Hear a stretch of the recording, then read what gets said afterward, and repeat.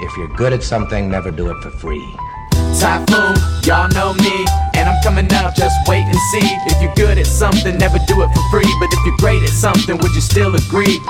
Typhoon, y'all know me, and I'm coming up, just wait and see. If you're good at something, never do it for free. But if you're great at something, hey everyone, welcome back to Kevin and the Wu-Tang Clan. And it's been a while since we've recorded our last one. But who other than to bring Andrew Raimondi back on the pod as the NBA season starts tonight. And Andrew, we're getting this podcast recorded right under the gun, right before the season starts. So there's no accusations of us cheating or basically getting a look at the season. So we're recording this at 5:15 East Coast time, so none of the games have started yet. And I was gonna say there are two. One, hopefully with our history of lengthy running times, especially in preview podcasts, hopefully we can get this done by the time the first game, I think it's Celtics-Sixers, tips off at 7:30.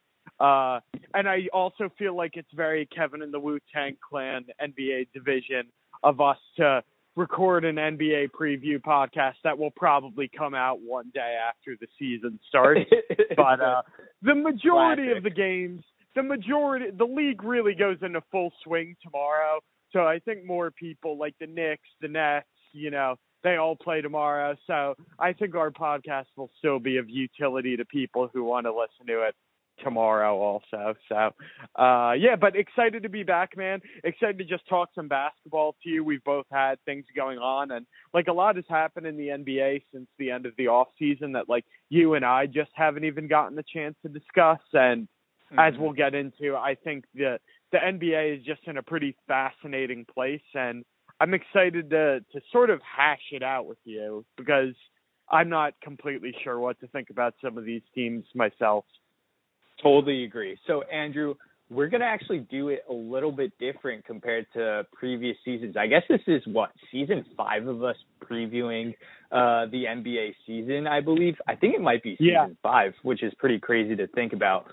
But this year, we are going to do the wins draft that we've always done since the inception of this preview podcast. But what we're going to actually do is kind of go through our tiers first, and then we'll go through our wins draft. So, Andrew, do you want to explain the wins draft so people kind of understand what's going on if they're just tuning in this year? Sure.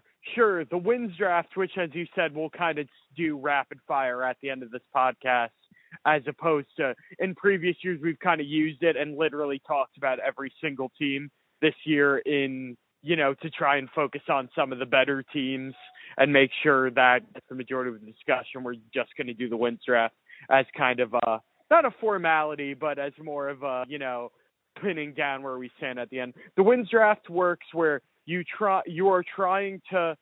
and I go back and forth. We'll do it snake style this year because we're doing the whole league at once. We've done it by conference in past years. You and I go back and forth picking teams basically to have the most wins in the regular season in the NBA. So it's not championship contention, as I believe that's how we're going to sort the tiers by. This is incredibly convoluted, isn't it? But picking the teams that will get the most wins in the regular season, and once you pick a team, they go off the board. So, you're heavily weighted towards regular season success in the wins draft format. And over the years, I think we probably split it about equally. I'm going to guess you won more than me, but it's a good place to just sort of. Me. Or I think it might be 2-2 or 3-1 me. Yeah. That's what I would have guessed. It was probably 3-1 or something like that. But it's a good way to sort of, not only it values the top teams, but also sort of values. Over the years, I think there have always been at least one team that drastically, the draft winner usually comes from sort of the middle of the pack. So it's been a pretty useful exercise over the years. But Kevin, that's not what we're doing right now. So what exactly are we doing right now? So right now, both me and Andrew, before we recorded the podcast, actually came up with tiers of basically championship contenders and other tiers that we kind of made or named accordingly, and all the way up until the last team, the 30th team in the league. And we just pretty much made our own tiers, and we're here to come and talk about them. So first off, Andrew, how many championship contenders do you have? Okay, yes, I will answer that. Yeah. How many between both conferences? Let me counter with a question to you. How many total tiers did you make throughout the entire league? Because you were talking about parity, and I do agree there is parity, but within that, I was surprised by how many different subdivisions I kind of had, but maybe I was overthinking it. How many tiers did you have in total? I made 6/it could be 7. Okay. I have 9. I have 9 tiers, but I kind of made mine league wide. So I don't know if had I done it by conference, I would have fewer. So, but that is interesting. So, but in my top tier, which I gave them all because I feel like this is the year I've consumed the least amount of NBA preview content and then therefore the least prepared. I tried to compensate with humor. So my tier 1 of like the true contenders, I called tier 1. I can see this team celebrating at half court with the Larry O'Brien trophy. And I put 4 teams in it. There are 2 from each conference. How many do you have? Yeah. So I think I casted a wider net than you did across the league. I have 6 in this top tier. I called it the championship contenders / champagne poppin'. So so I had 6. I had 3 from the West and then 3 from the East. So pretty evenly split there. So do you want to do this conference by conference, or should we? So I think we're going to do that, right? So who are your Western Conference teams that you had in this tier? So I had in order Golden State, Phoenix, and the LA Clippers. Okay, that's interesting. Let's put a pin in Phoenix because I actually have them. Once again, I have 9 tiers. I have them actually in my 3rd tier. So that's pretty interesting. Let's put a pin in them though. So let's talk. And in my 1st tier, the 2 teams I had out of the Western Conference were the Warriors and the Clippers. So are the Warriors the favorites to win the NBA championship next year in your mind? If you had to pick, bet your life on one team, let's even put it this way. If you had to bet your life on one team to make the finals, would you pick the Warriors or do you think it's someone else? To do a little bit of foreshadowing, if I had to bet my life on one team, I'd probably be betting an Eastern Conference team. Okay, I feel the same way. I wonder if we're in lockstep NBA brain already, but that's interesting. But out of the West, I think Golden State looks fairly clear because there are so many unknowns with the other Western Conference teams. Yeah. I think that's kind of what my thinking was with putting Golden State at the top of the West. And obviously, I don't know if you wanted to get into the whole Draymond drama and his impending, I guess, contract situation that's coming up within the next year or 2. But, if that didn't happen, I think I would feel a lot better about where this team was at. And they did lose pieces. They lost Otto Porter in the offseason. They lost Gary Payton Jr. to your Portland Trailblazers. So it's not like they didn't lose anything during the offseason. Sure. And these types of teams, as they win the championship, they get torn apart a little bit. But this Golden State team is probably the best to handle the loss in personnel with all of the young guys hopefully that are supposed to step up, like James Wiseman, Moses Moody, Jonathan Kuminga. So I don't know like where you wanted to go in the Golden State direction, but kind of take it where you want to take it. Is this like is this purely like Draymond potentially ruining chemistry with this Golden State team, or is this team just too good to and you know, since they're such a veteran team, that won't affect them? Well, like it would have been a pretty boring conversation about them had the Draymond stuff not happened, right? Because like the reason I pose that question to you, even though I agree that there's an Eastern Conference team I quote unquote like better to make the finals, the reason I think we both pretty solidly have the Warriors in this number one tier is just like, minus those pieces you mentioned, the Peyton piece and the Porter piece, which really didn't come into play too much in the playoffs anyway. And historically, Golden State has been pretty good at finding guys to kind of either step up internally, like a Moses Moody or a Kuminga, like you mentioned, or picking guys up, kind of getting those value free agents. In this case, I guess like a Dante DiVincenzo. Like over the years, they've done a pretty good job of finding guys to fill in those role playing kind of roles. So I'm not too worried about that. But like the thing is continuity. The point here. I mean, one thing that I think should be pointed out is that the Warriors weren't some sort of regular season juggernaut last year. They were third in the Western Conference, but I think that actually sort of it leans in their favor. This feels like a team that's not going to be pressing. I mean, it's kind of up until the Draymond thing, it felt like a team that was fairly equipped to handle the regular season, you know, and turn it on no matter how it goes, and turn it on in the postseason, and give or take the usual questions about, you know, the aging of its superstar, you know, its core three, now possibly core four with Andrew Wiggins, who you would assume, whose, you know, development was sort of the story of the finals last year. Right. And he's young enough where you could see continued improvement. Like, there wouldn't have really been that much there wouldn't have been that many.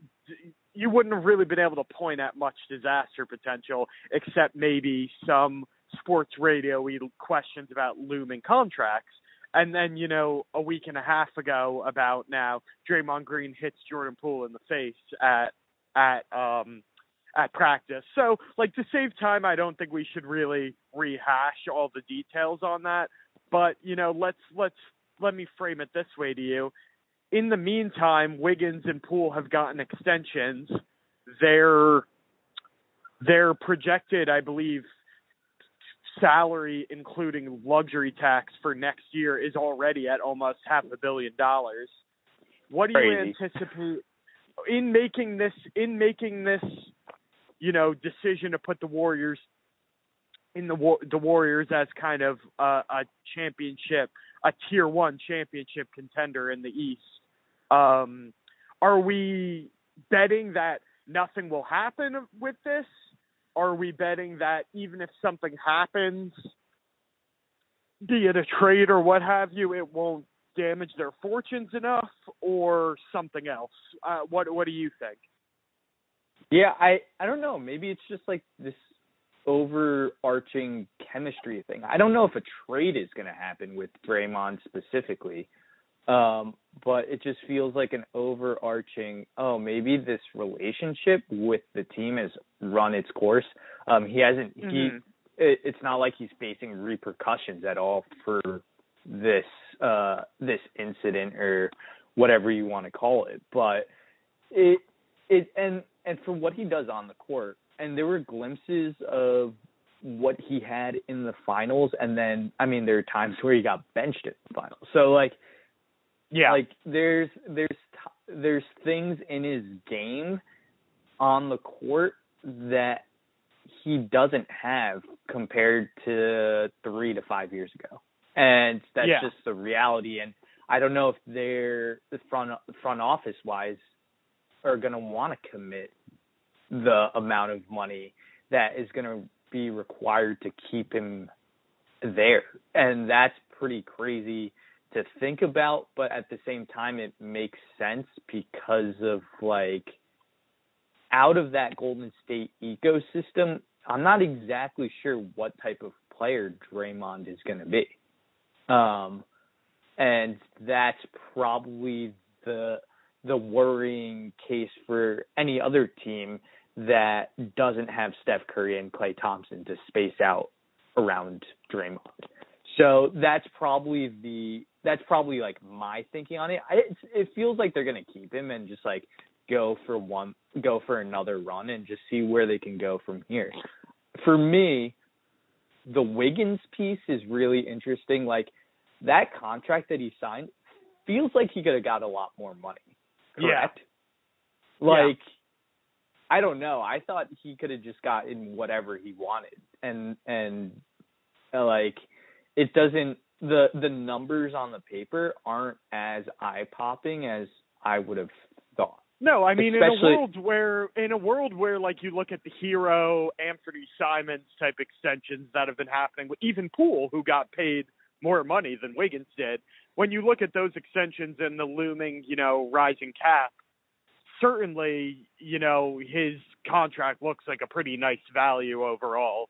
And it seems based on sort of comments that Wiggins was kind of just like, hey, these guys kind of helped me out. They believed in me when no one else. It's kind of that classic, and we'll obviously talk about the inverse with the Draymond stuff.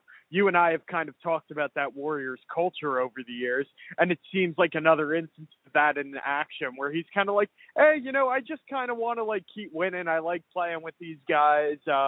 And it's still a good amount of money. So, I'll just take it, which seems to be uncommon in the NBA at large. Not saying people are selfish or anything, but that sentiment has gotten, I would say, increasingly rare over the years. So I think you raise a good point there.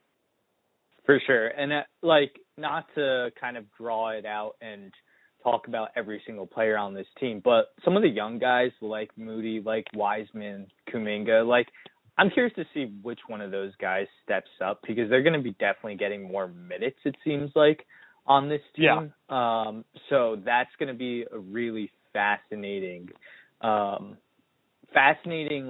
storyline to kind of watch to see who's going to fill the Otto Porter, Gary Payton minutes and how that's going to happen, what it's going to look like. And especially with Wiseman, who's been injured, and there's a lot of questions about whether or not he was worth that number 2 pick. And I think it's like one of those make or break seasons for him. Just hopefully he's able to stay healthy for the course of the season. That's my thinking. But go ahead. No, yeah, go ahead. Say what you were going to say. I'm sorry, because I want to jump back to the Draymond thing real quick, and then we can move on. Okay. No,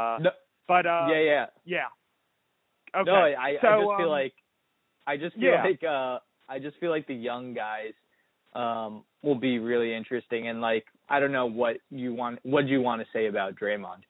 Yeah, no, I just wanted to kind of say the flip side of your point about, I totally agree with all of your points about Draymond on another team and, the lingering sort of question. And this has been here for a while. This is not a recent idea, this idea of what would Draymond be if not on the Warriors.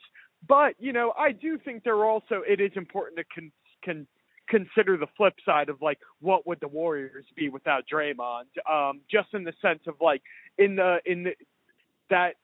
at their most deadly offensive moments, their offense has still relied upon that 2-man sort of dribble handoff game with him and Curry, and simultaneously a lot of that finals or that run last year, he guarded Nikola Jokic, He kind of guarded all these different guys. He was in and out of the lineup during the finals, but he still guarded a lot of different guys, gave them that defensive versatility in the finals last year and sort of on their run. And, that's not to say, maybe there is a world where, a guy like Kuminga who's kind of in that legion of young guys you mentioned is kind of my pick to like take the next step this year. Like maybe there is a world where a guy like those guys or a guy like Kuminga step up so collectively where it renders Draymond a little bit more it renders him his skill set a little bit more redundant, but I'm not sure I'm ready to get there yet. So but I agree that we don't really have enough time to spiral out all the possible options. But I will say I agree with you where I think they get over it and they kind of they make one last run together because and generally in the NBA with the exception of like the Kevin Durant thing, I feel like the league over the last few years has tended to be like a where there's smoke there's fire thing type thing with these kind of incidents where generally when the relationship gets frayed, it's completely fucked.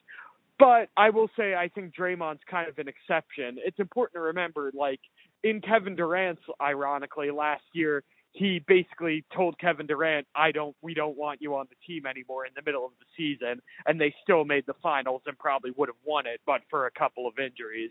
So I think the team, like, this is a test of that Warriors infrastructure, and until I see it get completely broken down, especially as it pertains to Draymond, given that they've kind of had to handle these sort of issues before, I'm willing to bet that, it's willing to handle, absorb, or, at the very least bury kind of the internal pressures that arise from something like this. We could be wrong, but I'm willing to still. It's not enough for me to, knock them off the peg of tier 1 championship contender. Got it. Why don't we move on to the Clippers? Because we both had them in our top tier. Yeah, why? And I just feel like I'm not sure many people would kind of pick the Clippers out of, and it feels like we've picked the Clippers, or at least I've picked the Clippers the past 2 to 3 years once Paul George and Kawhi kind of came together and made the partnership, and it's just never really come to fruition with all the injuries that have happened with Kawhi. But maybe it's just the NBA preview pod that makes me seduced by Clippers potential. But I feel like they have just looking at the names and maybe and this is the big caveat with this team. With all the guys that they have, they should be one of the teams that contends. But at the same time, it's all relying on if Kawhi gets back to what we thought of him pre-injury 2020, 2021, correct? It just feels like he's gonna be the one that's raising the ceiling for this team and seeing how far that they can go. But just reading off the names, I'm going to just read off the names on this team. Perfect, because I was literally about to do the same thing, so go for it.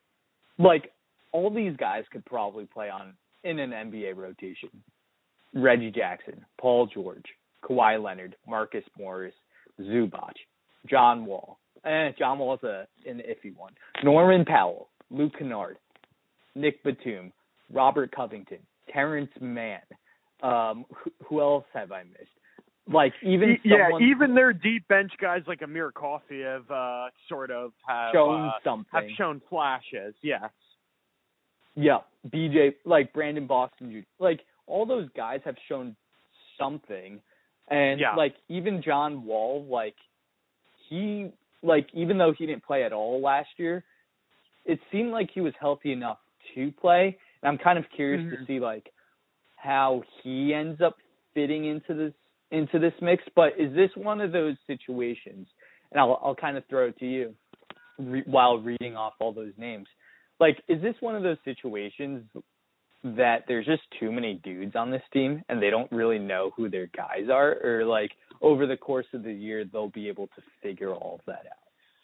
Yeah, it's possible, but I would kind of spin it in another direction, right? Because And, I think they are a common, I think it is funny, like that you and I think they have kind of been an NBA nerd sort of like contender pick that's, over the past few years. But I think when you look like in this exercise, especially, and we'll get to, like when you look at the NBA in general and the West, right, all of these teams have question marks to some extent, right? Like other than maybe, like I would argue the Milwaukee Bucks in the East, like there's decent question marks in the form of some controversy or some, sort of new player being reintegrated into the roster, like roster imbalance, age, et cetera, on basically every single team, right? So, what are the things you're looking for in a contender? Like at this point, you're looking for that nucleus of high-end talent, which in this case we clearly have in George and Leonard. And you're looking at sort of like how many different, and you're looking at that versatility, like too many guys as we get to the playoffs. Yeah, you might be right. But like in terms of navigating a regular season where you're reintroducing Kawhi and, you're going to have guys who are sitting or resting for a certain amount of games in the regular season, I'm pretty happy to have too many guys, and I'm happy to have pieces laying around, their asset base is pretty depleted, but I like having guys around, especially as we see, we'll get to, as we talk about the end of the lineup, as teams potentially start to tank and offload guys or what have you. I don't mind having, guys who you can play and package together for something. So, like all of those things considered on paper, I feel as solid about the Clippers as every other team, A guy like John Wall, to me, I'm not factoring him into my calculations too much, and I see him as more of kind of if he works out, it's almost like D-Rose from a couple years ago, sort of like, he could end up being kind of a pleasant surprise, nice comeback story type thing. Now, I do think there is another, kind of line of thinking that we should mention here, and it was really funny. I actually saw a TikTok where, two sort of low-level NBA podcasters such as ourselves were talking about the Clippers, and one of them did this bit where they predicted what Bill Simmons would say about the Clippers, which is like, this team, can I just see it? Can I just see it for 2 weeks before I'm ready to, can I just see, I just want to see it for 2 weeks before I'm ready to, I can totally get that line of thinking, right? I do think there are probably a group of people listening to this or thinking about the NBA who feel that way.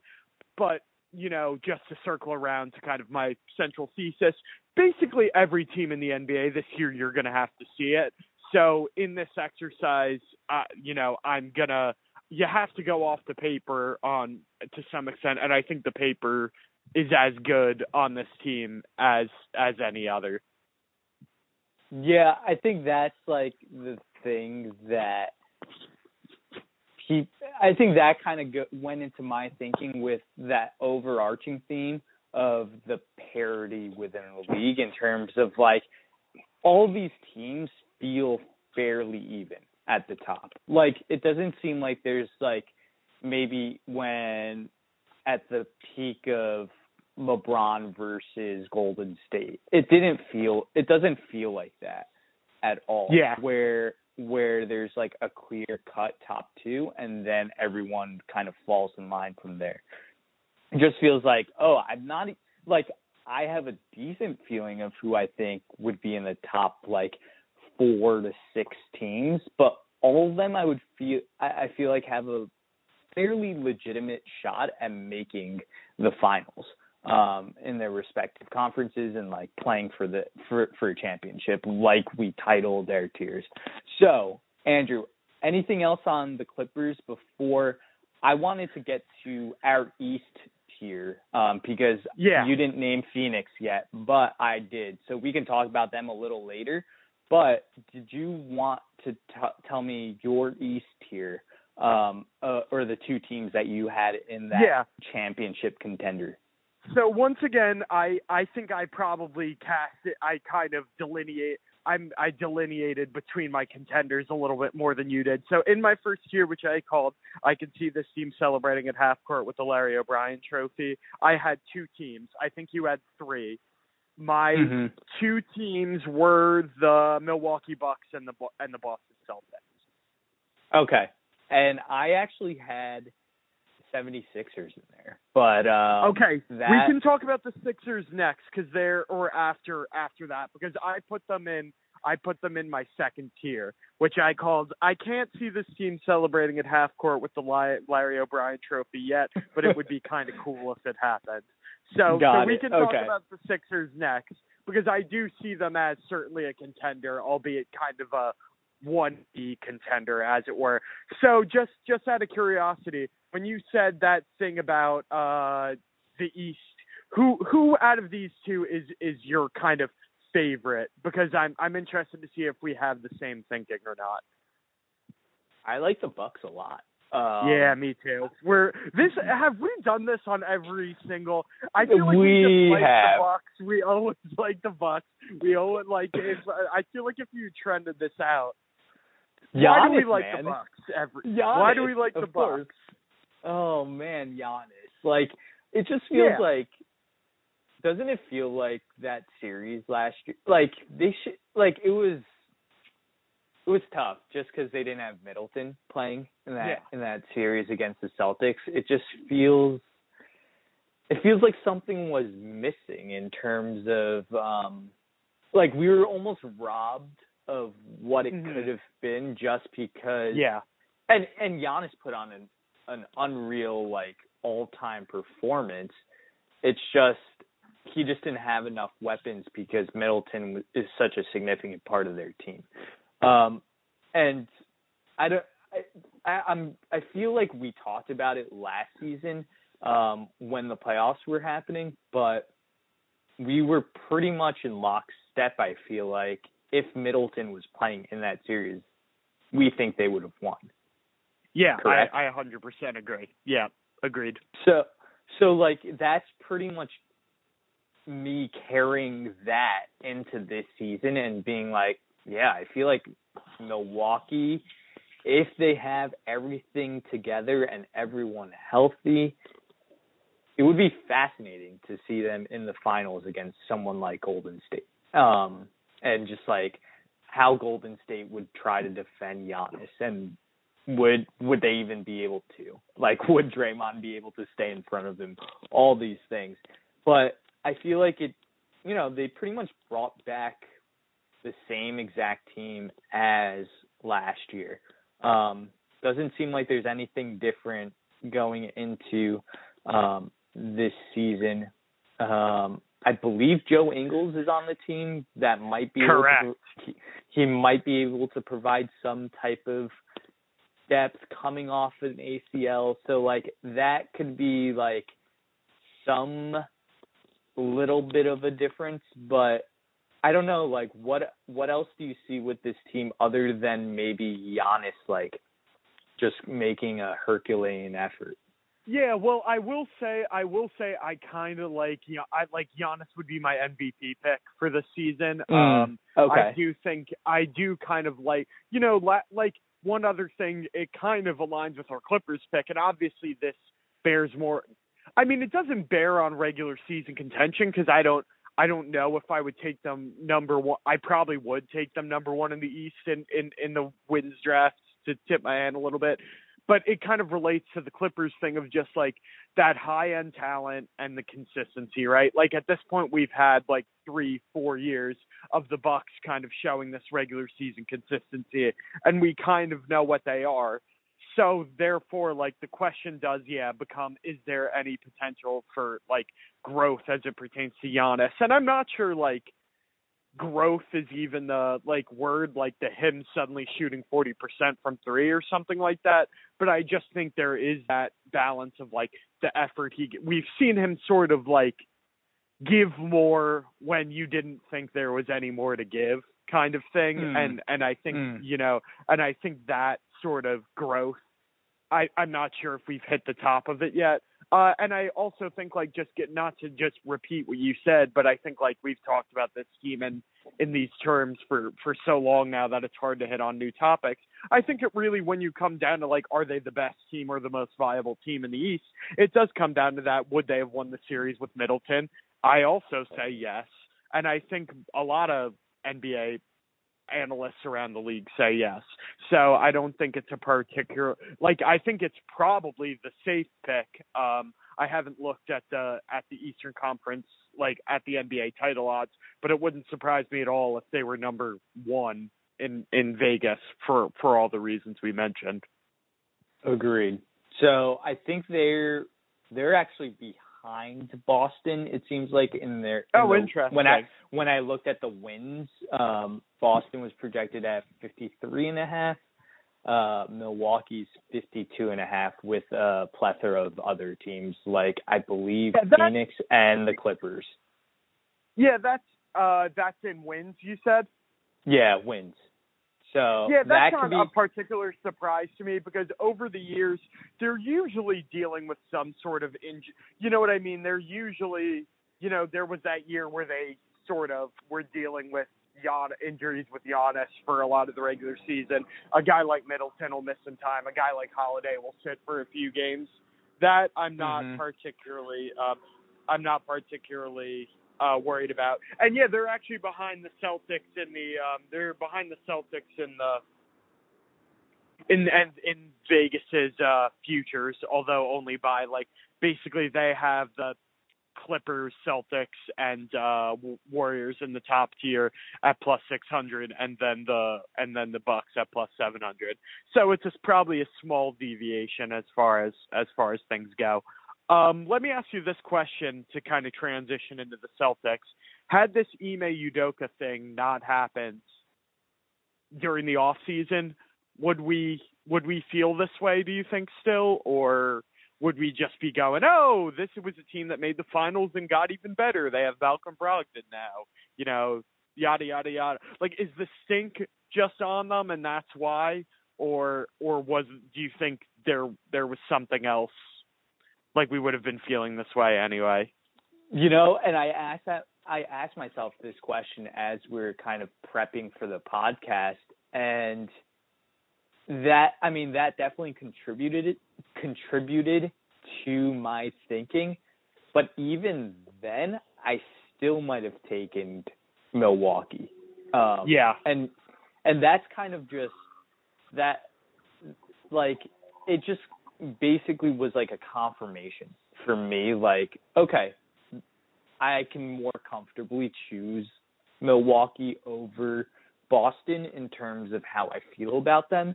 And in terms of, like, the Gallinari piece, I don't know how important that was going to be to them, but he's gone for the season. Robert Williams is, like, recovering from surgery. So, like, even just, like, small little things that, not affecting Tatum, not affecting Brown, not affecting, like, the big important pieces for Boston. There's just a lot of things on the edges that are just, as they add up, they're going to start affecting the team, and that's it's just enough to knock them off the top perch for me in the East. Yeah. At least. Yeah, I think that's a fair point. And I think, in sort of going back to that theme of consistency, the Udoka suspension, and, in case you've been living under a rock, the Boston Celtics coach Ime Udoka was suspended. Head coach was suspended for a year, basically for having an improper. Shams Charania describes it as consensual, and we haven't had anything come out to the contrary yet. But improper relationship with another team employee who is unknown, and we're certainly not going to be doing any. I feel like, there was another version of this pod, if we had done like the NBA scandal pod, where we get out I get out my employment law textbook and we talk about journalistic ethics and the whole 9 yards. But to do a probably over simplification and breeze by of the situation. It's just another data point in this sort of like, what is the possible uncertainty that this team could deal with? And when you take that with the Williams stuff, when you take that with they're not going to be bringing Gallinari into the fold. You and I were both really excited sort of about the Malcolm Brogdon move in the off season, but he's a guy who's had health issues over the past couple years. It just kind of all adds up to this overall feeling I have, which is like, yeah, they're still on the top tier, and I'm not if on the balance of like some sort of regression, or like, it's important to remember that the Celtics started really, really bad last year. They were like a 500 basketball team until right around / sometime around the All-Star break when they turned it on.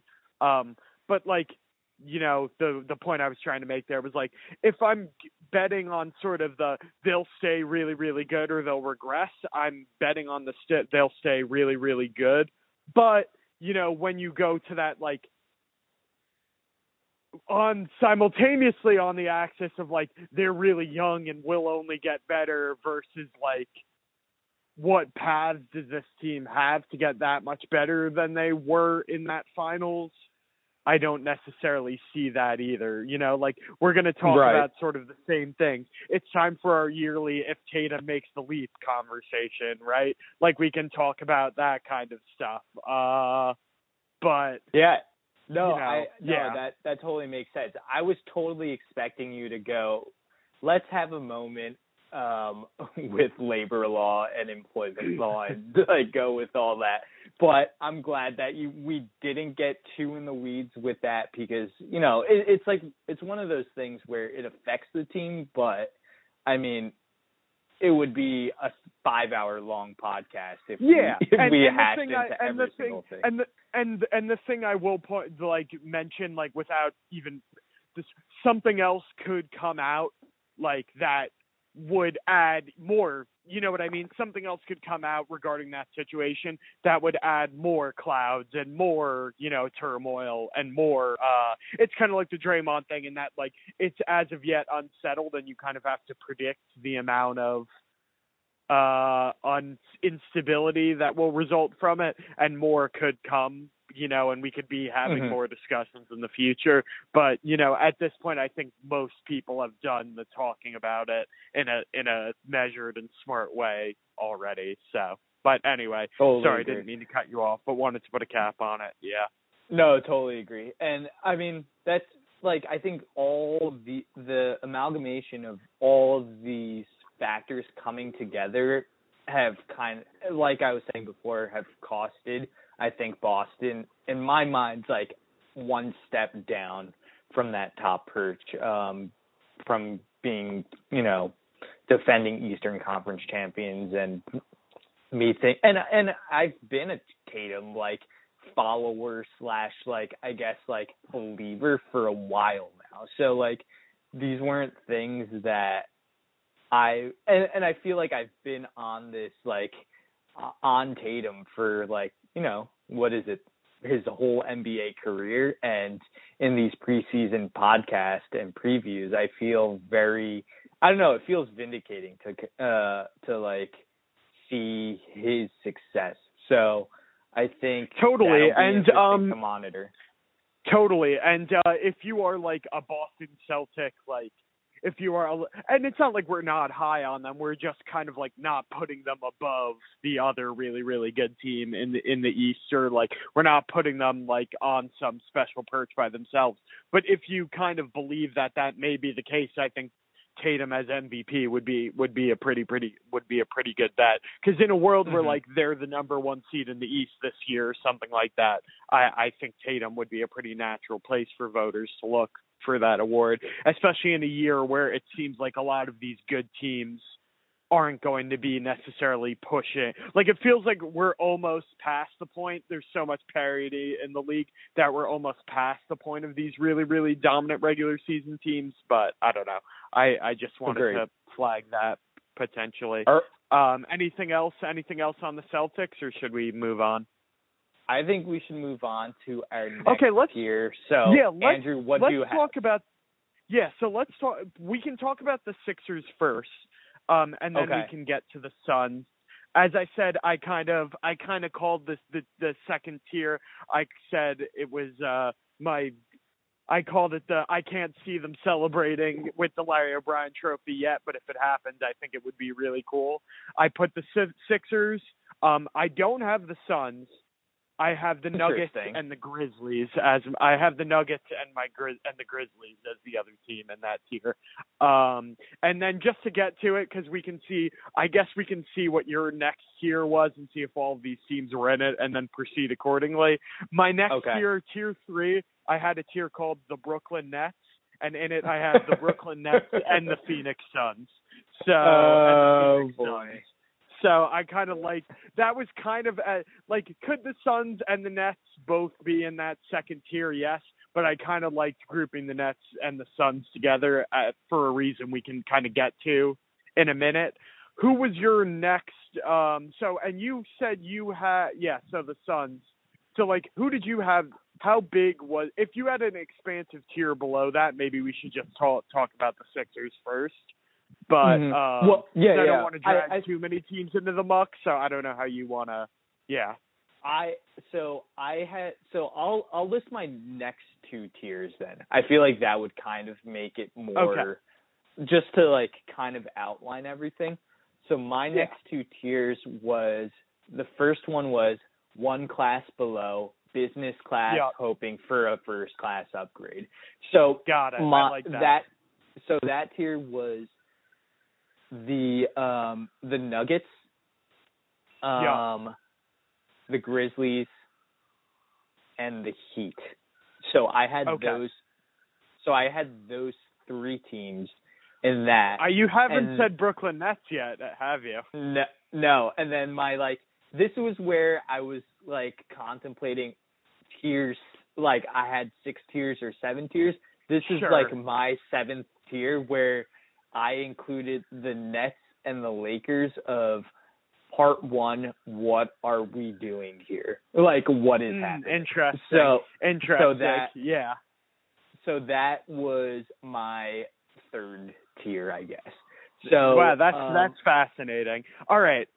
Let's I would like to have a moment as our old crim law professor would say on the Sixers.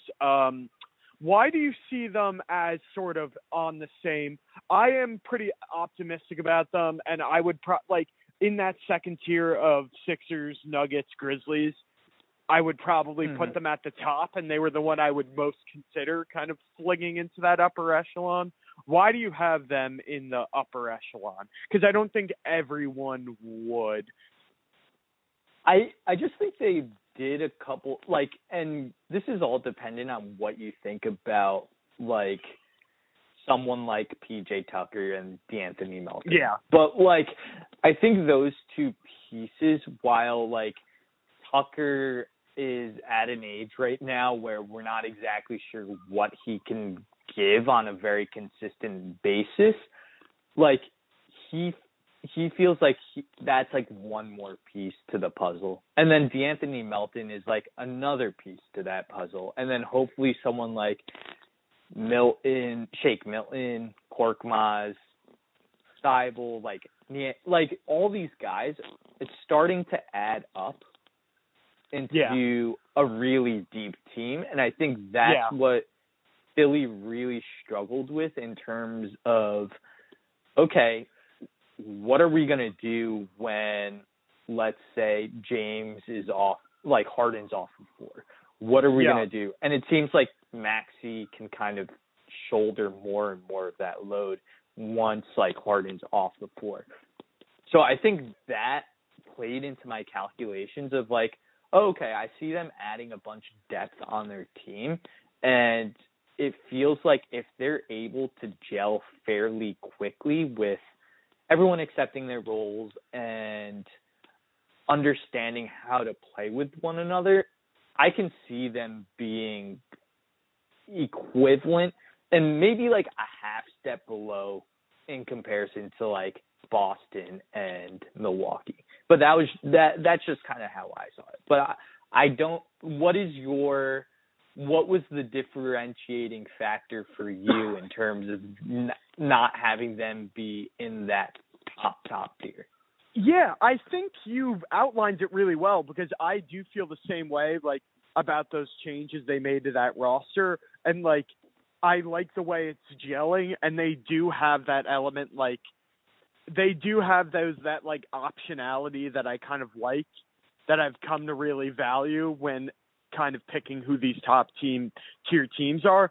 Really what it comes down to for me is, like, when I look at these, like, when I go through and, like, look at the star nucleuses of these top tier teams, right? Like, I feel really solid about, like, minus, like, the obvious shit, right? Like, besides they could fall off due to age or they could get injured, I feel really solid about Curry. Like, I feel solid about Tatum at this point, and I feel solid about Jaylen Brown. Like, yes, obviously he's coming back from an injury, but just in terms of, like, what they are, what I believe them to be, I feel solid about Kawhi and Paul George. Like, I feel solid about, you know, Giannis as kind of the alpha dog, and I feel solid about Holiday and Middleton as, like, the wingmen. I feel solid about Joel Embiid. Do you see where I'm going with this? Yes, I do. The Harden piece, I am just not – the Harden piece is what's keeping me from kind of, like, putting them into that rarefied air. And, like, I'm a little bit worried. Yeah, it's just like – have you seen the photos, Andrew, though, of Harden? Yeah. Have you seen? I have 50 pounds. Yeah. I have, like, that's cool. Like, that's my answer to that. Like, that's cool. Yeah. Like, without getting into my Bill Simmons thing, it's just like one of those things of, like, we don't really have much proof of concept yet. You know, like, he came, like, they traded for him. He came, they had, like, a good week. He kind of sucked, but Joel Embiid was an MVP candidate, so they, you know, were pretty good. And then in the playoffs, he sucked. So, like, you know, yeah, like, that's it. Yeah, no, like, it's fair. I believe that Embiid will like, the 75% likely continue to be really, really, like, be that top 3 player in the league type of talent.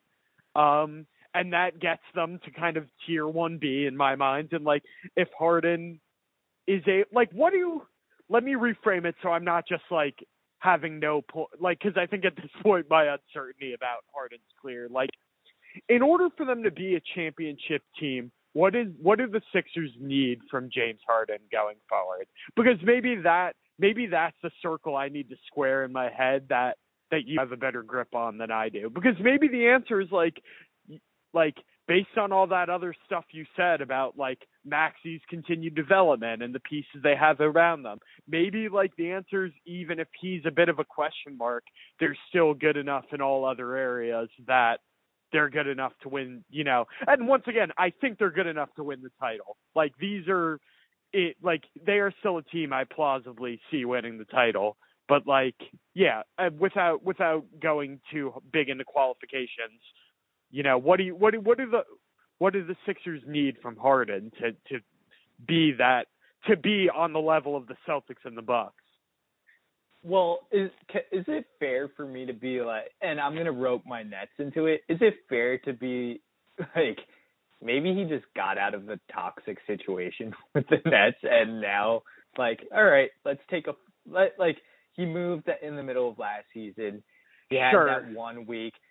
Maybe this off season he was able to, you know what, like, take reset, a collective breath. Kind of. Yeah, reset and be like, I'm in a new situation. I'm in a situation that pre the Nets trading for me, I wanted to be in. So, like, I think there's a bit of, like, him having wanted to be there, and, you know, he's Daryl traded for him, and all those factors coming into play, and hopefully hopefully it comes together. Maybe I'm more of a half glass full type of person when looking at the situation, and it kind of almost pains me to think about as a Nets fan what could have been. So maybe that's like factoring into a lot of it as well. But yeah, I mean, if he averages like 23 to 24 points a game, 8 to 10 assists and 7 boards, like it feels like if he averages close to that, I feel like there's enough depth on the roster, especially like the Maxey piece is probably the one piece that needs to like really take a leap, and he has done those things. Like if he can really be like that third piece for this team, then I think that's kind of where my projection is like going in terms of how I see them this season. Yeah, no, that makes sense. And the only thing I'll respond to with that is like, I taking all of that in stride. Divorced from the Nets situation completely, playoff Harden extends. Yeah. Playoff Harden issues extend further back than that.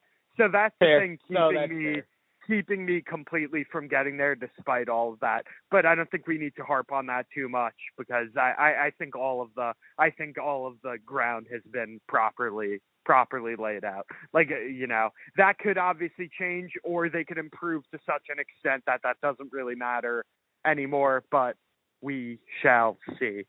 So let's start trying to group some of these teams together. I'm trying to think. Let's try and group some of these teams. I was thinking Denver and Memphis. I feel like Denver and Memphis were the two teams that we listed, and we could talk about that. Well, you had the Suns above them. So I do want to have like a quick moment on the Suns. Why do you have the Suns with those? Because I think that's a little bit of the most surprising one to me. And it seems like the team we had, because you and I were both, I was actually really high on the Suns last year, and they ended up being the number one, like in the wins pool, and they ended up being the number one seed in the West. So, like, what I would say is, like, it seems like their exit in the playoffs last year, where they lost to the Dallas Mavericks in kind of one of the biggest Game 7. Was that Game 7? I'm losing that in my head completely. It was. In one of the biggest Game 7 shit the beds in history, combined with this, like, Ayton weirdness and this Robert Sarver, their owner, kind of selling the team after a prolonged investigation where, to get my employment handbook out again, he probably created a bit of a hostile work environment for his employees, to put it mildly. So it seems like all of that has left a bit of a more bitter taste in my mouth than you have. To be clear, like, I don't see them as completely outside the realm of championship contention. I think where I would categorize them as this kind of high ceiling, low floor team. And I also, I also see the Nets in that realm, but we can kind of save that for a little bit later. Why do you still see them in that kind of top tier championship contention level? Because maybe I'm overreacting. In general, I've had a tendency to kind of steer the course, and it seems like that's what you're doing here. But I guess it just all seems like a little bit too much for me to stomach at this point. So I kind of want to figure out why. You know what? As you listed all the factors, I'm getting slightly more concerned about my pick.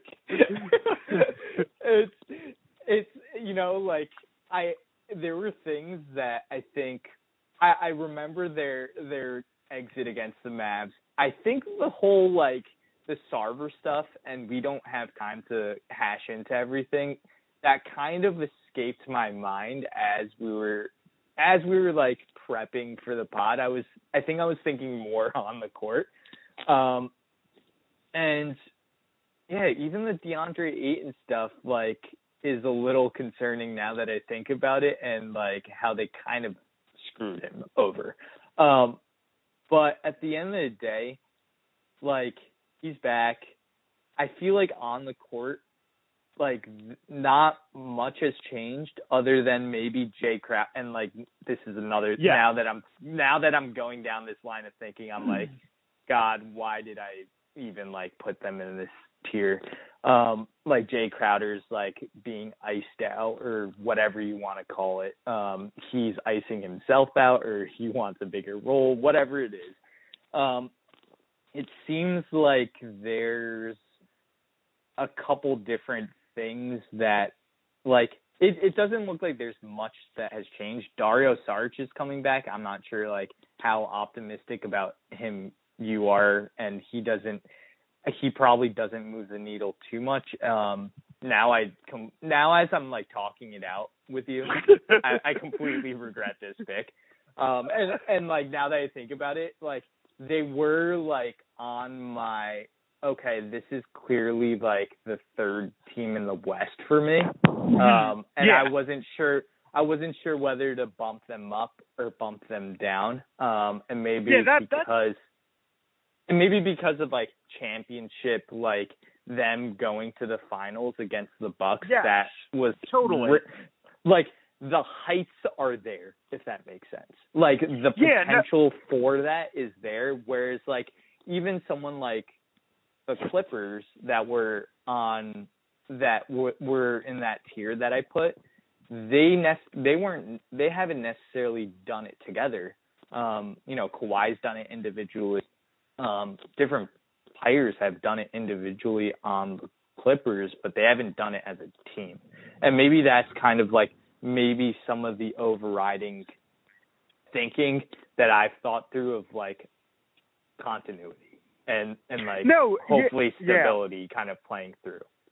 Yeah, because I think you were underselling you were getting to the point where I was almost going to try and be stepping in to make the counter case to you, because I still feel like this is, as we were doing that exercise of like guys, you look at their like, you're like Chris Paul, Devin Booker, Bridges, Cam Johnson, Ayton. That's a really good lineup. Like Cam Payne, Landry Shamet, Torrey Craig, Saric, like they go pretty deep. Like I still certainly see this team as like if they drop. I still see like if this team drops below 6 in the West, like I would be pretty surprised. You know what I mean? Like there still is this stability and stuff there. I just think it's a combination with me of like the uncertainty factors as we've kind of now outlined them, just with this thing of like we now are 2 years removed from the West. And, but the thing is, this argument could be made about the Bucks as well. We're kind of 2 years removed from this finals run. None of these, there isn't as much of this, like, there aren't as many players to point to and look at and see this, like, progression. You know what I mean? Like, it's, it's not like there's a lot of methods for that, like a lot of methods for them to get better. And I'm, the Ayton link, I'm worried could be severed. Like I was pretty, I think the thing that took me down from like having them in tier 2 versus tier 3 was like Ayton and why is the name of their coach escaping me? Monty Williams. Yeah, and Monty Williams, yeah. Ayton and Monty Williams, they're at Media Day, and they're basically like, ask each of them, like, have you guys talked since that Game 7? And they both basically say no. Like, that doesn't seem like a particularly good sign. So, yeah, like, there's just a little bit too, like, where I do see the consistency, I don't know. There's just a little bit too much hanging over them that where the scales are getting tipped in a weird direction.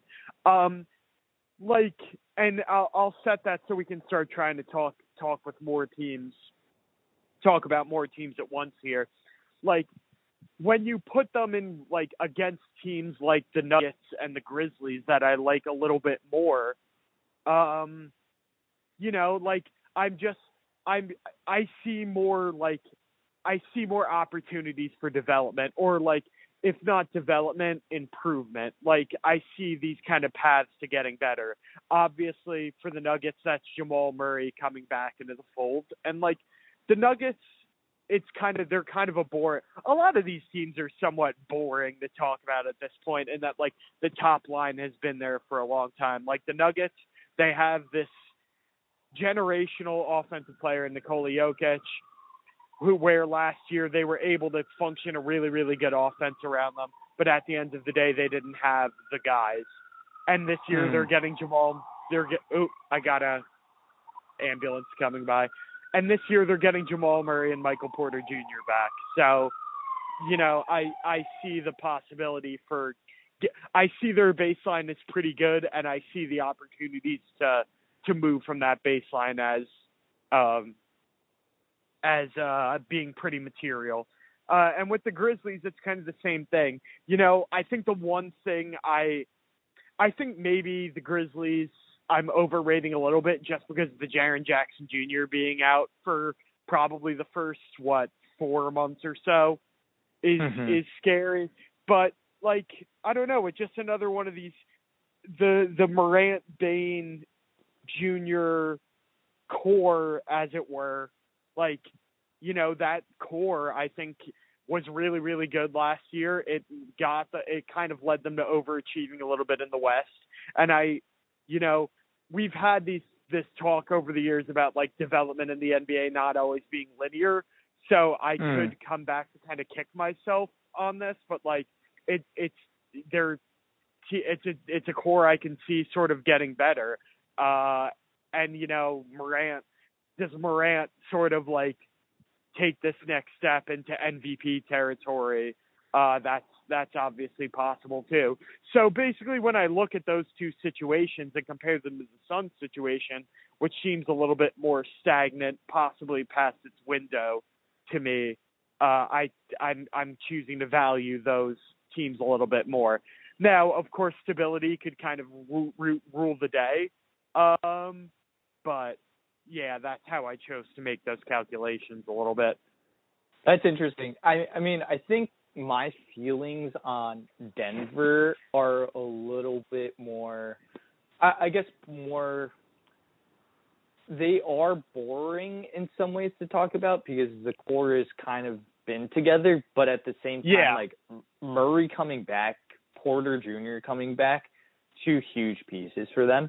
And then, and they added a couple things, my man Bruce Brown, KCP. Those, you're right. They're interesting pieces, I would say. And I think and they were one of those teams, if I made another tier, they were probably that half step down from the top teams, the top championship contending teams, because we don't know too much about what Murray and Porter Jr. are going to bring. Obviously Jokic is amazing, but it doesn't, I'm just kind of curious to see how they all meld together this upcoming season. So that'll be interesting. The other part of that with the Grizzlies, I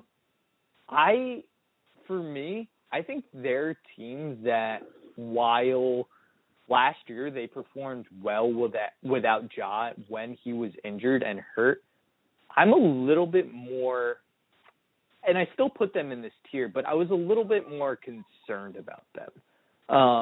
Just in terms of regression and what could happen. Triple J's out for 3 to 4 months, and that's an easy thing to look at as one of the factors for them to struggle coming out of the gates. And they have a lot of pieces that play well with each other, like Brandon Clark in the front court. They had some young guys, Santi Aldama and Jake LaRavia, those guys that they brought in this year, really young dudes that they're kind of an unknown. We don't really know what we're going to get, but they seem like they're players in the preseason. They seem like they're going to be utilized. And, the front office has been able to find things out of spare parts. It seems like even John Konchar, who would have really thought he would have had an NBA career, but he is carved out a nice, decent role on this team. And I'm just like, I think what I'm curious about is like, do you feel like Ja can get like, make leaps? Like, it feels like, not that he's at his peak, but I'm not exactly sure like how much further he can take this team without more help or other outside development from guys like Bane and when Triple J comes back. That's where it seems like the most improvement's going to come from. No, it's a valid question, and as you were talking through this whole thing, I kind of started to form this parallel in my head, where like the Grizzlies' development, like the Morant/Grizzlies development, kind of mirrors like that early 2012 Dame Blazers development to me a little bit, where there's kind of like this partnership has been established now. This baseline has been established where like this one guy is really, really good, and I count on him if there's like a certain level of talent around. And we'll get to the Blazers later. I'm not sure the Blazers are in this place anymore, but for a period of years, like if this guy is on the, like this partnership, like especially when you throw Jenkins into the mix, who I think has shown himself to be a pretty great developmental coach, as you kind of alluded to, at like finding guys and kind of having them ready to contribute earlier than most other coaches would have them be able to. Like when you have this guy like and this sort of foundation in place, I believe the team is going to be like a baseline level of like quite good. But there is this other thing, like I could see, like as you talk it out more, I totally see where your concern comes from, because there is this similar question of like, but don't they kind of need to make a trade, or like, doesn't there kind of need to be another guy, or like, can this really be guy number one? I think we're a little too early in Ja's career to get there completely yet, and I know you weren't there, and like I do think a guy like Dame like continue to improve every year in a way that was kind of almost seemed impossible, and I could see Ja kind of making those similar kinds of leaps and bounds. But I do think you're right in pointing out, like, ultimately, if the Grizzlies are going to win a championship, right, like, does it come from internal development or does it come from consolidation? Like back when we were talking about KD trades, like the idea of like trading Jaren Jackson and Bane for something, right? Or like trading some of these younger pieces for like a third wing or something like that. The answer is probably that second piece, and I guess that does cut against them in a way, for sure. Yeah, and I think that's kind of like where I settle on them. Andrew, so like, why don't we move on to, I guess, like our next tier? Because what was your next tier? Because I'm interested in. So how many tiers have we gotten through for you? So we've gone through 3. We listed I listed the Lakers and the Nets in that one tier, like part 1 of what's happening. I also had the Heat in the tier with the Denver Nuggets and the Grizzlies. So that was like the one class below, but like interesting. Could potentially move up. Okay. So we are starting to diverge in some interesting ways here, because I had this third tier with the Suns and I also had the Nets in it. I don't get to the Lakers for quite a while. My tier 4 I just called the good teams, and I had the Heat, the Mavs, and the Raptors in it. So I think let's have a quick moment. Let's have a quick moment on the Nets. Is it going to be quick? Because we're going to have to start moving through some of these teams in sequence. Yep. But because they're like in batches, but because they're both a team we seem to have in similar places, I think we should talk about the Nets now. Because I think the Lakers are going to be like basically a play-in team. So okay, interesting. But the Nets I see more in this phase of like, like mid-tier East team who could be a championship contender if things break right for, kind of. Got it. Bill Simmons said something really, really funny about the Nets, and it's kind of been guiding my thoughts about them this whole, like, couple weeks leading up to the season.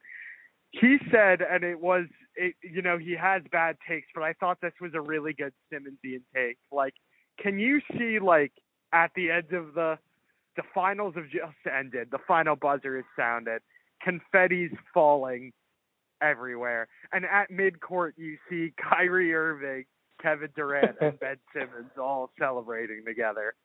Like, can you see that? And I really can't. What does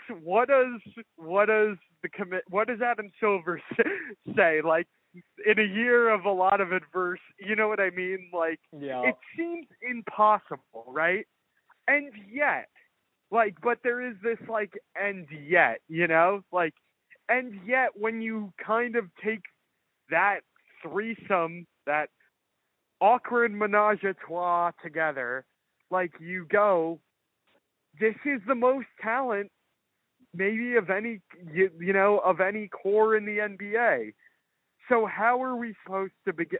Like, what do we do here? Kind of is my question. Do we just throw our hands up and say we'll see what happens? Because that's what it kind of feels like. Like, I don't know if I have more to say beyond that. Like, we'll see what happens, Because it feels like the expanse is too wide, The realm of possibilities. It's like that. I feel like I'm really soliloquizing here, but I feel like my metaphors are good. So that movie, Everything Everywhere All at Once, Yes. Like, the multiverse is too vast. You know what I mean? There is the hot dog universe. Like, you know what I mean? There is the universe where, like, Kyrie Irving just retires mid-season. Like, there is the universe where Ben Simmons somehow goes another year of not playing in the NBA. But there's the universe where, like, wow, it goes, right. KD and the Ben Simmons on the floor together, the length, the versatility, the defense. Now that the vaccine's passed, Kyrie Irving's back to doing his thing again, Like, there's all these different permutations, but I none of them seem more likely than any other. So what's the baseline here? And I was about to say, is that universe like 1 out of 10 possibilities? 1 out of 100? 1 out of 1,000? Yeah. Like, and that's why they're in my third tier of, I have no, like, part one of, like, what the hell is going on. Like, I just don't really know what's going to happen with this team, and it's really hard to I guess, put them in a tier where, if I knew for certainty, like, for certain what was going to be on the team come playoff time, and they were in the playoffs, I like their chances as good as anyone else's in terms of, like, the talent that's on the court, because I'll go into, like, the pieces that they added aside from, the core of, and I don't even want to really call it a core of Kyrie, Durant, and Simmons, is, like, hopefully Joe Harris is healthy, but he's not going to be playing the first game of the year. Seth Curry's out injured. TJ Warren injury, kind of like question marks in the air. Royce O'Neal, who's like a solid rotation piece. Markieff Morris, who, like, he's a guy. So, like, all those guys, I like in a vacuum, but I'm not exactly sure how they're gonna, like, fit all together. And that's just, like, the basketball part of it, on top of all the other stuff that you mentioned before as well. And that's pretty much been talked about ad nauseum throughout the off season. I will like to say, and give myself a pat on the back, when all this stuff popped up, and I was you know what, we should just kind of, like, call their bluff and see, like, if, like, Kevin Durant's going to just sit out for the whole year. And you know what he did? He was like, all right, I'll come and play. Kyrie was like, all right, I guess I'm coming to play. Like, and, you know, it's probably going to blow up in their faces and be over in a year when Kyrie, like, inevitably signs with the Lakers and KD, like, raises up the stink when they, like, get knocked out in the first or second round. But there's still that hope/possibility, and I'm holding on for dear life that it's, like, 1 in 1,000, 1 in 10,000, whatever lottery ticket there is. What's interesting is on FanDuel, they are plus 900 for the NBA championship, and they have the 5th best odds to win the championship, which is like factoring in everything that Vegas factors in. It seems like they think this team is going to stick together throughout the season. So, like, I'm just really curious to see, like, how it plays out. Like, let's say they get off to, like, a really bad start. Steve Nash get fired. Like, and that's where your many universes scenario comes into play, and it's just impossible to predict. So we don't really have to talk much more about them. It's more I think you laid it out perfect. I think between our two dueling monologues there, we both laid it out perfectly. And I think we both have them in that same kind of thing of, like, uncertain, but the level of talent is too high that you have to put them in a realm with contention, like the realm of contention, even if it's not the top level. Agreed. And then I think the reason why, I don't know what else you wanted to get into, or like, so the tier below this one, the 4th tier, you had like the good teams, in my correct? 4th tier, I had the Heat, Mavericks, and Raptors. Okay. It seems like, so what was your, I got a little bit confused as to where your next tier, how many teams are in it. It seemed like you had Nets, Lakers, and Heat. No, so the Nets and Lakers were like that tier 3. The Heat were in tier 2 of like, possibility, like one class below, along with the Grizzlies and Nuggets. Like, and I feel like with the Heat, like, and maybe we could get into them a little bit. Like, I just feel like we just kind of underrated them and like brushed them aside last season. They made the Eastern Conference conference finals. They were really damn close to making it. Like, and like, I feel like a lot of people have kind of just brushed that aside. And including me, because I'm completely ready to brush them aside again, Kevin. While I'm kind of like, hold up, like, maybe like there's something there. You're probably right. And that's like kind of like why, but they were teetering on the one class below / like the other tier I had them in was like the fun and intriguing teams. That was like my 4th tier. Yeah, so that makes sense. I think you just put it pretty well on the Heat.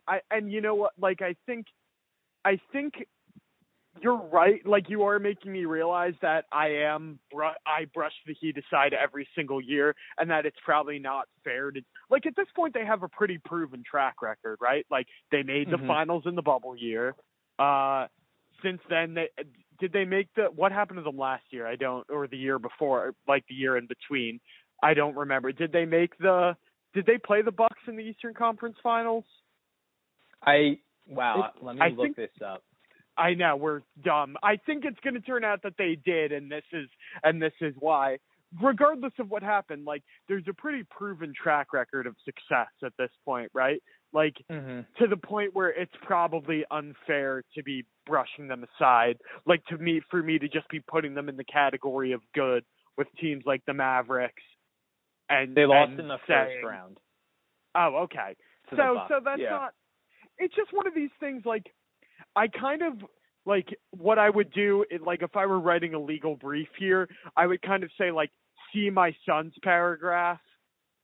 and like add a couple extra sentences, basically. Like it's just this idea, like, and I don't want to make the same points over and over. It's just reiterating this idea of like, all right, yes, they did make the Eastern Conference Finals last year, but like aside from like a couple things breaking their way, like how am I supposed to believe that their ceiling is actually any higher than that? You know what I mean? That things will improve as opposed to just kind of naturally getting a little bit worse. Kyle Lowry's a year older. He played, I think, 60-ish games last year, which was more than I thought he did, but was injured most of the playoffs. The year before that, he played 55 or 58 in Toronto. He's a year older. Hero extension, 6th man of the year. All right. Like, I'm just not buying it. Like, I'm just not buying Hero improvement. Like, I guess the idea is, like, does Tyler Hero become for the Heat what Jordan Poole was for the Warriors last year? Like, that's kind of the argument to be made there. Could it happen? Yeah, but, like, I don't see it as like a I don't see it really, to be quite honest with you. And it's just like another year of this core together, fine, but like I just don't. And I guess like maybe I'm not doing a good enough job of like Butler and Bam seem like a pretty stable duo, and like maybe I'm underrating how high the baseline is. And once again, I put them in the good tier. I think they're going to be a 3 or 4 seed in the East. And like, yeah, could they make the Eastern Finals? Yes. But like, I just don't see that as you go to like, what am I going to, if I put my dollars down on them, like plus 1,200 or whatever they are, am I feeling like, I'm getting like such a great value. I see so much potential as opposed to like these other teams, I guess the one team that like, are they really below the Grizzlies? I could see someone saying to me, yeah, I kind of take your argument there, but you know, I don't know. Like I just don't see them in this, like I see them in this like high mid, like kind of B tier very solidly, but unfortunately I just don't see that sort of A level potential there. Fair. No, I think that's pretty fair. So Andrew, why don't you list your like next tier below that then? What was that tier for you? So tier 4, I had the good teams. I had Heat, Mavs, and Raptors. Okay. So the Mavs and the Raptors, I kind of lumped all these next teams into this one tier. So my one tier was fun, intriguing possibilities where dreams may go. So like it lists Wolves, New Orleans, Dallas, Toronto, Cleveland, Atlanta. So I put all of them in one So bucket. what you did, say for the Heat, who we've just discussed, I could have easily put them into one, and I think I fiddled around with this a lot. Like at one point I had more of these teams together. Basically I had 2 tiers, good teams and then kind of good teams. Good was Heat, Mavericks, Raptors, and kind of good was Hawks, Timberwolves, Cavs, Pelicans. So like I had, you know what I mean? Like we're both on the same page in the sense that like we're both on the same page in the sense that like we see this as kind of the like middle class, the NBA middle class, as it were. I just kind of had a little bit more of a differentiation point. So I don't Andrew, know how you want to, how you want to approach this. So maybe we might not touch on every single team in this tier, but out of this team, out of the tiers that we talked about, out of the teams that we listed just now, which of those teams do you feel like is the most intriguing / most excited that you want to see and why? Yeah, Why don't you go? I had to run in and I'm recording outside and had to run inside real quick. I'll say the team I'm most excited to watch is the Pelicans. Agreed. That could be separate apart. Like, I'm not. Wow, I got so excited that I dropped my phone there for a second. Can you still hear me? Nope. Yes. So, like, this is separate and apart from championship aspirations, anything.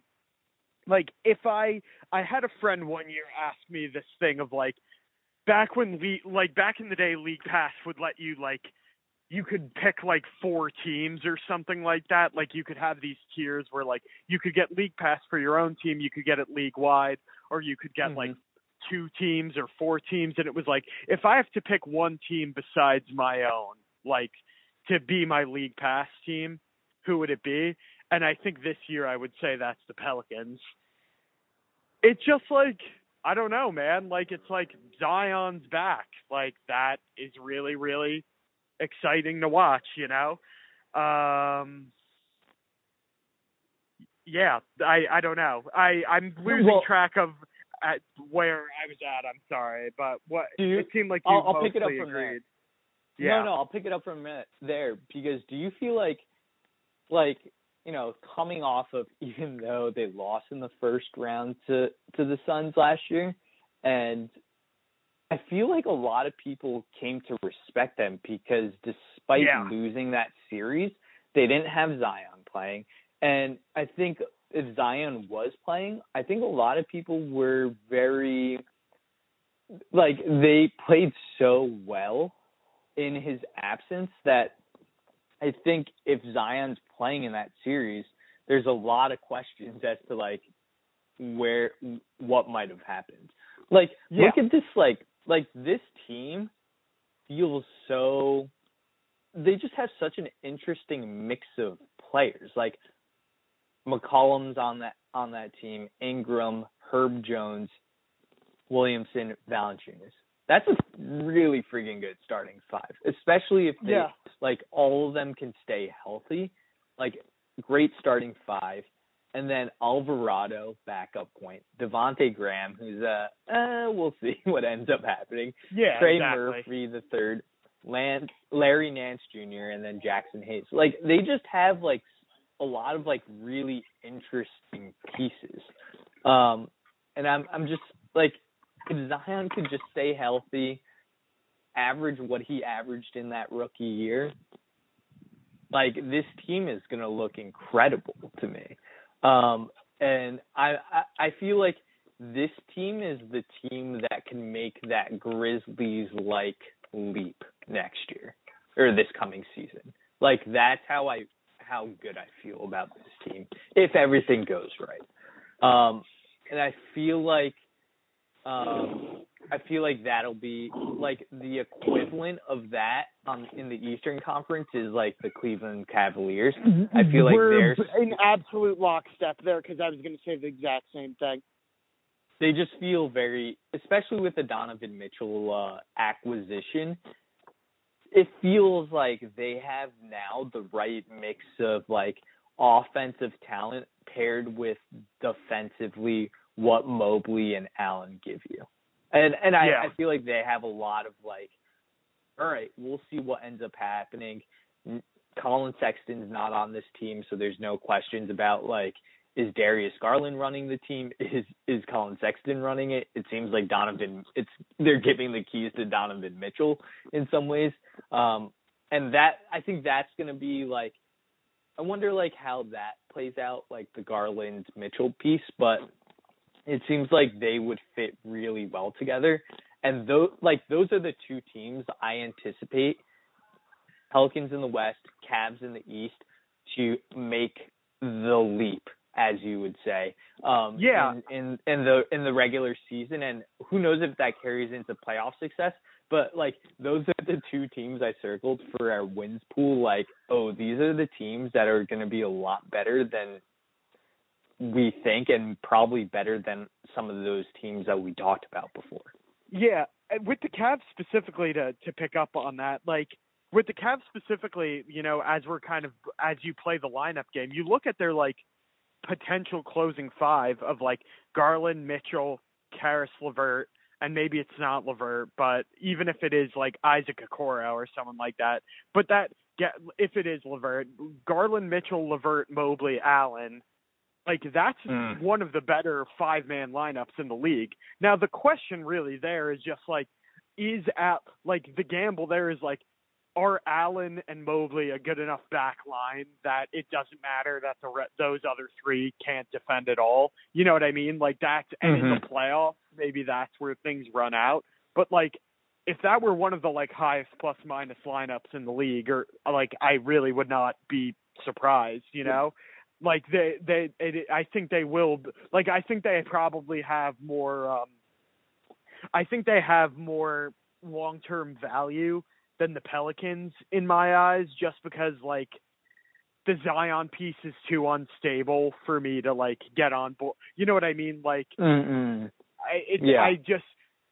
think that that jump you're talking about requires him playing like 55 games, which until that happens, I'm not really ready. As much as I really hope it happens, until it does, I'm not willing to kind of go there with them. So it's a little bit more of that hypothetical fun. But those four players are solid and like, you know, movable, staggerable enough.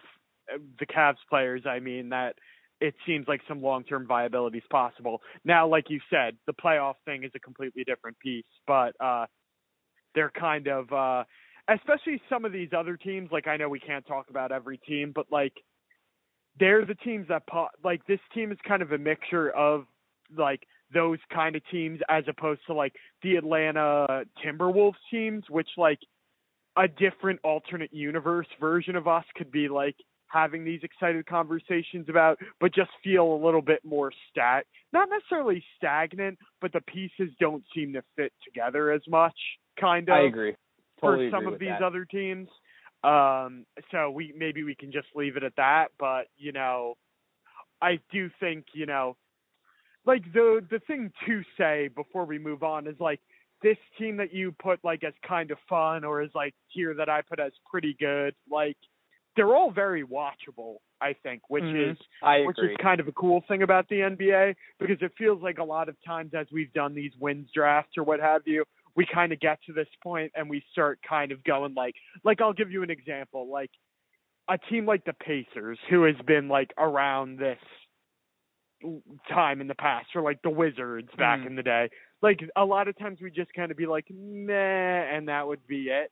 Whereas like I feel like we could, even though we're not going to, have full-fleshed kind of interesting nuanced discussions about every single one of these teams. And like if you were like, hey man, you want to watch, you know, Wizards Wolves, I'd be on opening night tomorrow, or like on the first day of regular season play tomorrow, I'd be very happy to.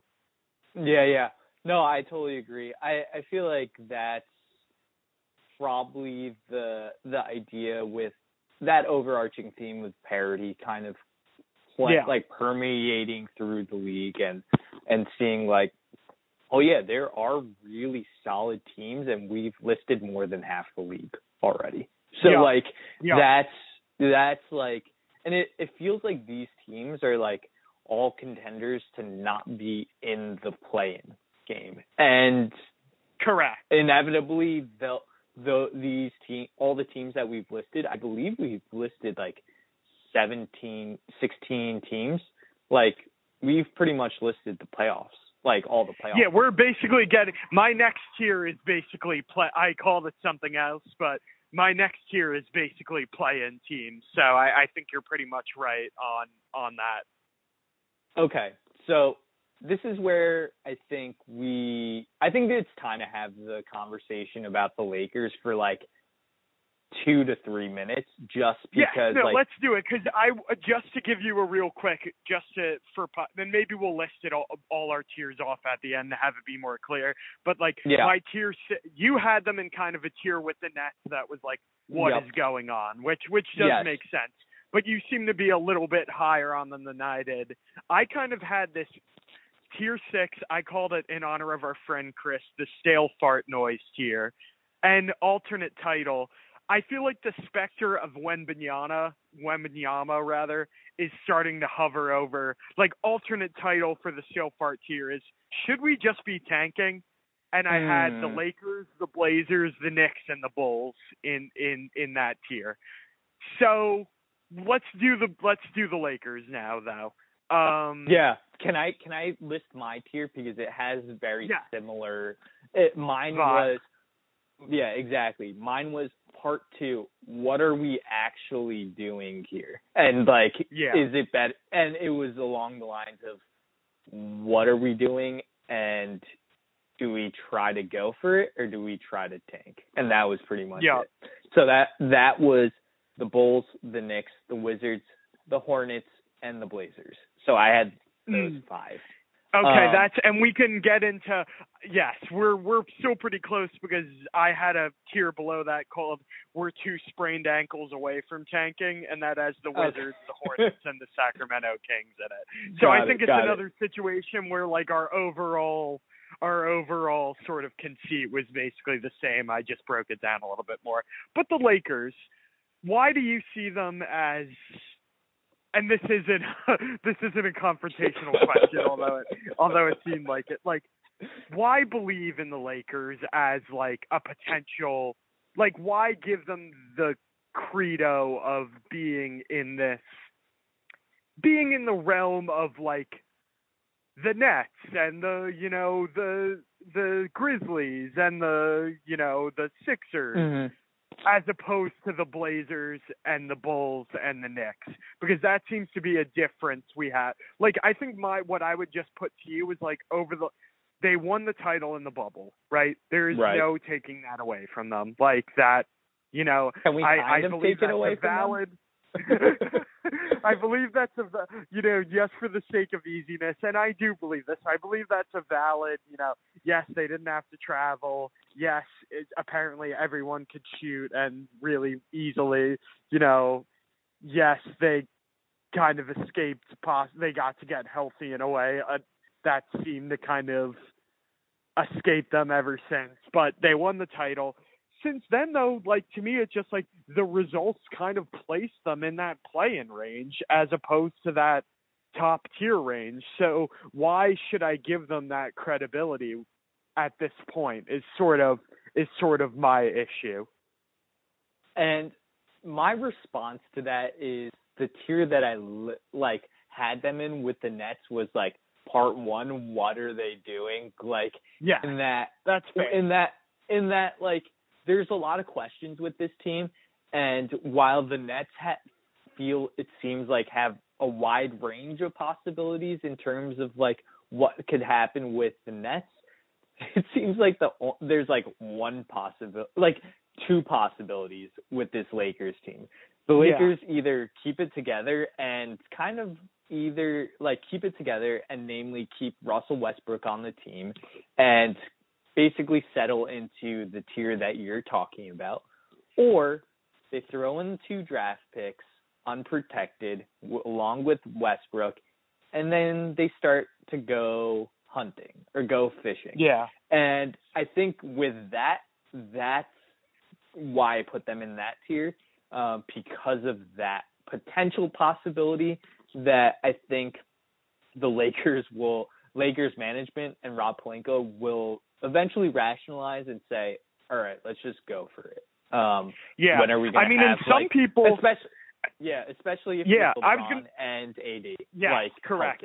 Healthy Some people, there is a group of people in the league who think condition basically of LeBron's re-signing with the Lakers was like a wink, wink, nudge, nudge. Hey, I'm re-signing, but you better use those picks this year. So I think that will happen at some point or another. I think the interesting question really is there was this sort of idea of a Buddy Hield, Miles Turner for the picks deal that ended up not going down. Like, I think there's kind of a dual-pronged question of, like, if that is the ultimate return, where does that put them? And, like, is there a better offer that's going to come along, and how good is that going to be? Sort of thing. Like, I think if, like, we put the median return at the Hield-Turner range, they go into, like, Yeah, I think they kind of stay in the play-in zone, to be honest with you. Because when you look at I think this is actually like the worst Jets this Lakers team has had in the AD era. Probably right. Like you're looking at Pat Bev, Juan Toscano Anderson, Schroeder right now. Like there's really not a lot, surprise, surprise, a Rob Pelinka Lakers team. There isn't a lot of wing shooting. Why isn't there any wing shooting? Seems to kind of be the theme. Like, I think if that's the return, they kind of go into the play-in zone. And I think it probably is for the best that that deal ended up not coming to fruition, because I do wonder, to kind of consider the possibilities that you were alluding to. I do wonder, as sort of the season starts to shake out, we get towards the trade deadline and the Wembanyama tanking thing starts to come into focus a little bit more. I wonder if those picks will have a little bit more value and if they'll be able to get a better return. Now, we don't have the time, nor do I have the mind to kind of flesh out those possibilities. But, I guess my thing is at the end of the day, it's there, but I'm not willing to value that highly. Okay. All I will say, and I don't have the I guess wherewithal to throw a name out there, but I do think I think it'll get better, if that makes sense, in terms of the trades that are out there. Yeah, I agree. And the Westbrook, regardless of how Westbrook plays, that expiring contract is also going to be attractive as well. I'm not sure I don't know if there's any rules about whether or not he can be traded because he opted in and things like that. But I think if he is able to be traded, there's not going to be any, I don't think there's going to be Russell Westbrook's a viable piece. It's more because of the 2 unprotected draft picks that are going to be more attractive to the team. Or to the and team it'll be that's interesting. For it. And it'll be interesting. I mean, we just have to move on. We're over 2 hours, but I am intrigued to see in this early part of the season. It seemed like Darvin Ham in the last preseason game finally kind of started toying with this, hey, let's bring Westbrook off the bench thing. And I'm interested to see, the thing is, they're going to have to play games until he gets traded, even if we're operating under the premise that he will get traded eventually, right? And the stability versus toxicity factor with him coming off the bench will be interesting to monitor. And if it starts to go bad really, really early, they're in serious trouble, Totally agree. So, Andrew, before I think the proper place to go here is touch on the Portland Trailblazers, and then we'll list out the rest of our tiers, and then go from there. Yeah, so I think the Blazers I'm ready. I'm already raring to go. So if you go.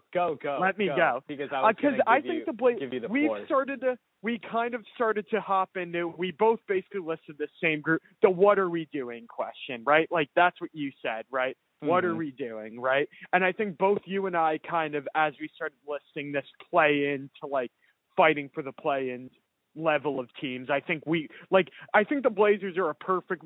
It doesn't matter if you're the Blazers, the Knicks, the Bulls, the Wizards, the Hornets, the Kings, any of these teams. I think what I'm about to describe with the Blazers can serve as a microcosm for a discussion for any of these teams.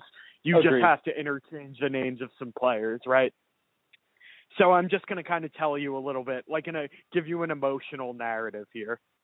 The Blazers season ended with them tanking, sort of doing this incredible last few months tank job where they basically sat all their players.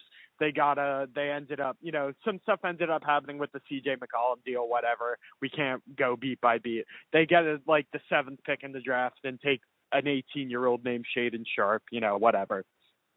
After that, they trade for Jeremy Grant.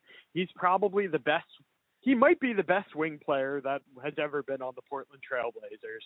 Now, we've said that before about players like Robert Covington, and it hasn't, exactly come to fruition, but c'est la vie. When they make the Grant trade, the Jeremy Grant trade, I'm pretty happy. I'm pretty optimistic, Like, I feel like that's a good move to sort of reshape this roster if they want to continue to contend with Damian Lillard. The offseason goes on, and it's kind of typical Blazer-y type stuff where it ends up being a little bit underwhelmed. They make some nice, quote-unquote, nice moves, but overall you're kind of left with a misshapen, intriguing but not exactly knocking you off your socks roster. You're like, oh, they got Gary Payton Jr., but they kind of overpaid for him. Like, oh, they have this nice collection of guards. Like, they have, Lillard, Anthony Simons and Josh Hart, but they're going to kind of have to play together. Like, and Yusuf Nurkic seems to really be our only center, and like all this other stuff. Whatever. You kind of move on, and I start kind of listening to preview podcasts, and they're all basically saying the same thing. Like, oh, this is like basically a playoff team, and like we'll see how Damian Lillard does coming back from his core surgery. If he's able to be the same old Dame, you never know, but like he could be on the decline. All this stuff. Basically, like they're a play-in team, right? And then this game happens between what's Wembanyama's team's name? G League Ignite and Victor Wembanyama, the 7'1" alien unicorn, Giannis but can shoot, fucking throw all the best prospects since Anthony Davis, best prospect since LeBron, whatever. His French A-League team plays G League Ignite's team, where there's another great sort of point guard wing named Scoot. What's his last name? Henderson? Is it? Yeah. I forget what his last name. Henderson. Scoot Henderson. Yes. Yep. Yes. And, we start to see that this is probably the best 1-2 at the top of the draft in maybe since you and I have been following the league, and, the tanking is going to be incredible. This is the best time to tank. And here's what I'm basically setting up. I find over the years, I can be occasionally negative as the season goes on, but like the one thing I have done over the years is like I've been willing to accept not quite the mediocrity, but I've been willing to like take things for what they are. Like I see the value in having like making the playoffs, right? Like I see the value in having, being a 6 seed and like hoping things break your way and we'll see what happens. I love watching Damian Lillard play basketball. I was probably later than most to the blow up CJ and Dame, but once it did happen, I saw the value in potentially building around Lillard for one more sort of push towards relevancy. And like, as kind of I went through this, as I kind of had this dueling experience of listening to these previews and seeing the value at the top of the draft this year, I finally just had this breaking point where I was like, why is this happening? Like, why are they doing this? Like, why bother being like, this is the worst possible year to be a play-in team, probably, right?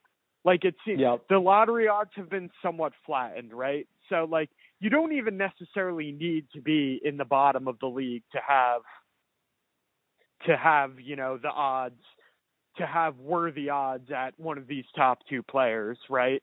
Like, you just need to not be in the play-in, basically. And this is a team that looks destined for the play-in. And, it just, obviously with the Blazers specifically, you have to face hard, like, why don't they just tank, right? And, like, for any of these teams, you're going to have to face pain and hard questions. Like, do you trade Damian Lillard? Like, do you trade, say, Bradley Beal? Whatever, we're a small, this is a small market that hasn't had to deal with a lot of bad basketball over the years. It's hard to go completely away from that and embrace bad basketball. Could you get caught in this endless cycle of tanking? These questions exist, but I've finally reached this sort of tipping point where, like, I wonder, is it really worth it to try and be good still? And I don't know. I think it's a microcosm for a lot of fans of teams in this tier. No, are you surprised hearing me talk like this? What's your reaction to you knowing me over the years and this theory, saying this about my team and this theory generally? I think my reaction's a little bit of surprise, like, in that, like, you were always positive or took the small victories and celebrated them for what they were.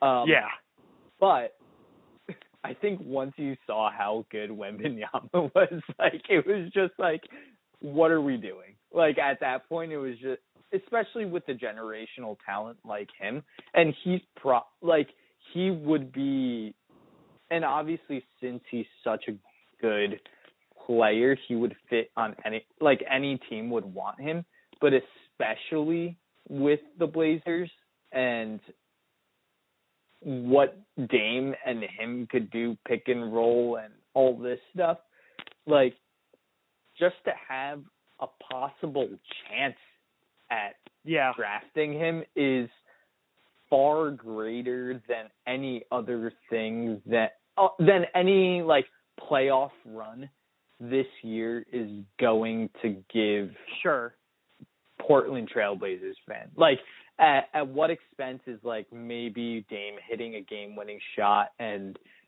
dragging them to maybe the second round? Even that seems fairly far-fetched. I mean, it's not, go ahead. Keep going. I talked so long. Keep going. Like, at what expense is that going to, like, be to the point where you're going to try to give up this chance for Wembanyama, even though it's, like, very remote and very small. To the point where it's like, what is it, 14% now at the top of the draft? Or for the worst record in the league for him.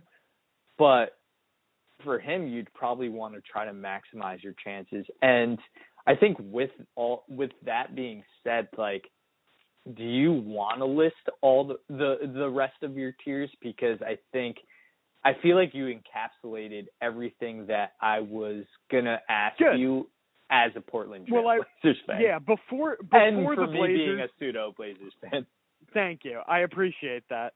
Before we get off the Blazers thing, I just want to log 2, like, points for the record, sort of, because I don't want to pretend like I'm completely I am going to watch this. I'm really excited to watch this team tomorrow night. And, like, the one thing I would say is, like, if the Wembanyama thing had, like, if this had been last year's draft class, transposed on this coming year, I think I would have been more positive.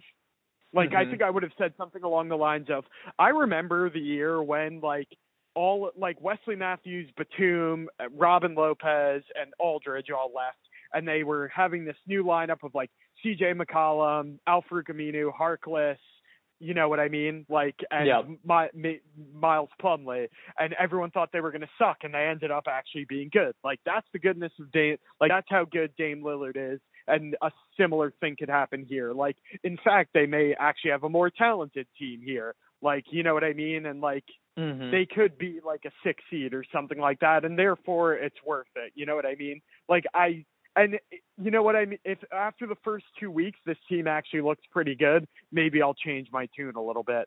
But I think a guy like Wembanyama is good enough to, like, change the calculus, basically. Agreed. And I wonder if, like, teams will change the calculus. Like, if the first month it looks like we're off to kind of what the Blazers looked like at the beginning of last year, I wonder if the calculus changes fairly quickly. But other thing I will just say to you, you're in your hypothetical, I'm not sure you get to have both. I'm not sure you get to tank and keep Dame. And if that rears its head, that question we don't have enough time to get into that, but that question may have to be answered. Who knows? It might not have to, but I do wonder if that is more of a binary choice than you alluded to. So that's interesting. I think the hope there is then like something like a nagging injury or something like that. That's yes, exactly. A repeat of last year, basically. Right, exactly. Of last year, basically. Yeah. Where you won't have to make. Where you won't have the to make decision. That choice. Yep. Yeah. So totally. I think that's Agreed. probably the best hope, if that's anything. So thank you. I appreciate that. So, all right, what I want to do is kind of, I want to rewind back. I'm going to give you all my tiers of like the bottom of the league again, sort of. And then maybe we can have like 3 minutes on just tanking generally, what we're expecting. Okay. And then we can do the draft and get out of here. So, agreed. As I said, I had tier 6, the Sale Fart Noise / should we be tanking tier, Lakers, Blazers, Knicks, Bulls. Tier 7, we're 2 sprained ankles away from tanking. Washington Wizards, Charlotte Hornets, Sacramento Kings. Tier 8, we're going to try for the first month and then we're probably tanking. San Antonio Spurs, Indiana Pacers, Detroit Pistons. And then my bottom tier, are you ready for this? Yes, I'm ready. Tier 9, Tankapalooza 2022, the Tankening, a.k.a. Tankin 22 Electric Boogaloo, a.k.a. Huwana Wembenyama, a.k.a. Huwana Wembenyama, a.k.a. Scoot for the Moon, even if you miss, you'll land among the stars. Oh, that's good. I'm going DEFCON 3 on playing bad basketball. My final tier, Orlando Magic, Utah Jazz, Houston Rockets, OKC Thunder. I think that those are kind of the teams, the most likely Wembenyama teams who will be sort of bad from Jump Street. So I'm interested to see if you diverge from that or how you categorize it. So go ahead. Yeah, I only had 7 tiers in total, so these are the final 2 tiers for me. The first one is building something, but probably not good enough to compete. Orlando Magic, Detroit Pistons, the Sacramento Kings. And then I did not have as creative of a title for the last That's fair. For the last tier. Mine was just full on tanking. Can we start the process, tankers? Houston Rockets, OKC, San Antonio, Indiana, and the Utah Jazz. So feels like we have the same amount of teams. Yeah, basically, I just want to make one sentence. I delineated the Spurs, Pacers, and Pistons, and maybe I should have delineated the Jazz too, because I think Lowe mentioned this on one of his pods. Like, one of those teams is going to end up being, or maybe it's a team like even the Magic or something. There's going to be one team that kind of overperforms and ends up being kind of good. And I wanted to flag that. Like, is it Pop such a good coach that he's able to elevate the Spurs? Is it like the Jazz don't offload their assets quickly enough? Like, is it, the Pacers kind of actually get scared of actually tanking so they don't offload their assets fast enough? Is it, the Pistons did a good enough job of rebuilding that they're actually kind of good and therefore take themselves out of the Wembenyama sweepstakes? I wanted to flag those teams because I think they are slightly different from like an OKC or Rockets who are going to be bad from the jump. So that'll be interesting. And there are always these teams that could come down to join them, like a Blazers, like a Kings, So it'll be interesting to see how that all plays out. Yeah, I'll say one like overarching thing, and then I have a question to pose before we get to our picks. So the one overarching thing about these teams are like they wouldn't mind getting Victor Wembanyama, and like they wouldn't mind sucking. But I do think like Orlando, Detroit, and Sacramento are actually trying to build something aside from like whether or not they do get Wembanyama. And so, OKC probably would have been trying to too had Holmgren not gotten hurt, right? Agreed. Like there really is no like I guess the Jazz are now the abysmal team that is truly just going to be tanking, right? Like all of those teams have some sort of foundation. Are not that. Spurs are not looking good. Yeah. But yeah, I would say like I would say Orlando, Detroit, and Sacramento, and like even Houston and OKC, like they are building something, and it's somewhat intriguing. Like the only teams that I feel don't really have a future at all and are really just trying to gut their teams are San Antonio, Indiana, and Utah. And those are the three that I'm just like, if I had to watch those teams play like on a night-to-night basis, it would be tough. Whereas with the other teams, like there's some hope there because they're playing for the future.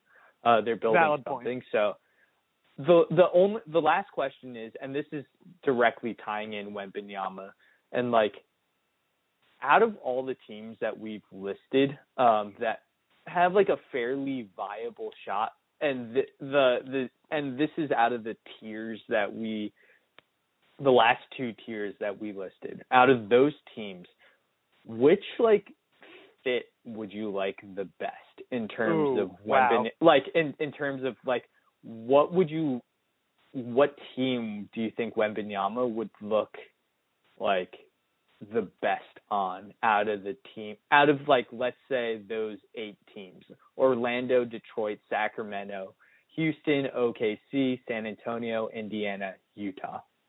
Because I'm curious to see where you take it. I don't know if it's best fit, but like when you gave me those options, and like it's kind of a thing where like I don't think it would be fair, and I don't think a lot of people would be happy if he went here, but I'd love to see Holmgren and Wembanyama play together. Like that sort of. I just think that would be one of the most intriguing NBA front courts of all time, would it not? Yeah, that probably just brings you back to like the 80s. 80s, but like, different. big men. But like with this very sort of different, this freakish 2020s athleticism would be pretty incredible. And I guess I think actually I'll say that's a pretty solid number one. I'm interested to hear what you would think. I was gonna either go OKC or Detroit, but Pistons were my number 2. I think Pistons were my number 2, and I also kind of just the Pacers thing, just like because just the Pacers thing because there is a little bit more established talent there. Could have some more plug and play type implications, but I think the Pistons are a pretty solid choice. Also, what's interesting, if you look at all the teams that are in that bottom like tier, aside from maybe Houston, like if you're coming from Paris, France, and you have to go to Orlando, Detroit, Sacramento, OKC, San Antonio, Indianapolis, or Salt Lake City, Utah, that's a tough, like, coming from big city to small market, which is like a fascinating thing to even think about. But yeah, anyways, that was just like my one question for you in terms of Wembanyama. Let's move on to the draft. Let's move on to our wins pool, and we're gonna go rapid fire here. So we're not gonna elaborate at all. We're just gonna pick the teams. Do you want to keep track of them, or should I? I'll keep track of them. And then why don't we? Yeah, okay, that's fine. I'll highlight my teams also to make it so we have 2 records of it. Perfect. So how are we determining? We're gonna do it snake style, right? I was about to flip a. Yeah, so we'll do it snake style because normally we don't do that, but we start. So I think snake style is better. I have a coin here, an online coin to flip. You call it heads or tails, and then you can pick first or second. Whoever wins can choose. Okay. All right. Heads or tails? Tails. Okay. It's flipping, and it's landed on tails. So would you like to pick first or second? I'm choosing second. Okay. In our wins pool, I'm going to take the Milwaukee Bucks first overall. Okay. In our wins pool, pick number 2, I am taking Golden State. Okay. And then for the third pick, I am choosing Boston Celtics. Okay. I think those are 2 good picks that put me in a sort of weird position. I think I'm going to eschew the team I like more for championship odds and pick a team that I think has more regular season potential. I'm actually going to take the Philadelphia 76ers. Ooh, okay. I get both, though. I get 2. Yeah, you get both. You get both. Yeah, I forget. So are we just picking 2 and 2? You're going to have to keep track of this because my brain is mush. Basically 2 I'm going to two. take this. Okay, I'm going to take the Sixers and the Clippers. Sixers and the Clippers. Okay. All right. For me, I am taking. Ooh, boy, this is tough. I am taking the Nuggets. Okay. And then, do I do this? Oh man, I'll take the Nuggets. I'll take the Nuggets and the Suns. Okay. I'm gonna go.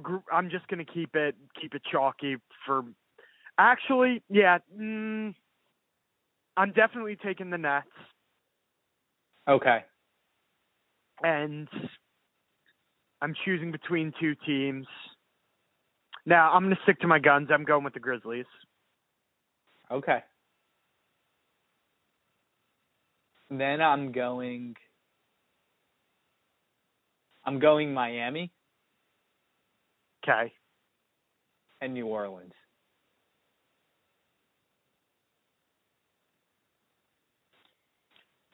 I'm going with the Mavs. And you know what? Just to give them a quick shout out, because I think they're the most intriguing team we talked zero about, the Toronto Raptors. I really, really I think they could end up being like top 3. Not top. I think they could end up being 3 or 4 in the East, surprisingly. Okay. Got it. That'll be interesting. All right. I'm going with the Wolves and the Cavs. Okay.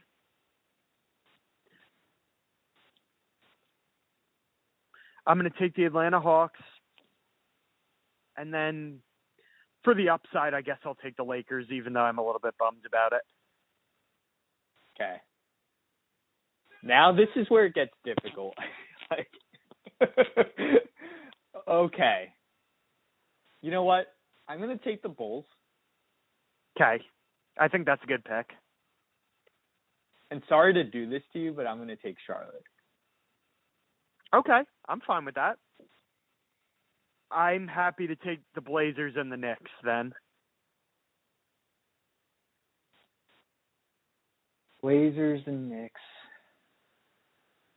And then I guess I'll go Wizards. I'm going Wizards and Sacramento. Okay, I think that was probably what I would have done in your situation as well. I'll take the Pacers and the Pistons. Pacers. Ooh, interesting. All right, that gives me Orlando and oh my gosh, Orlando and Houston. Okay. I guess I'm taking 2 teams here, and then you get the last one. Let me see how many teams I have. I need 15. 1, 2, 3, 4, 5, 6, 7, 8, 9, 10, 11, 12, 13. Yep, so I'm getting 2 here, and then you get the last one. Yeah, so I'm taking the Spurs and the Jazz, and you get stuck with the Thunder. Ooh, interesting. I kind of like the Thunder. Okay, interesting. As my last I just pick, think they're I the don't most. mind that.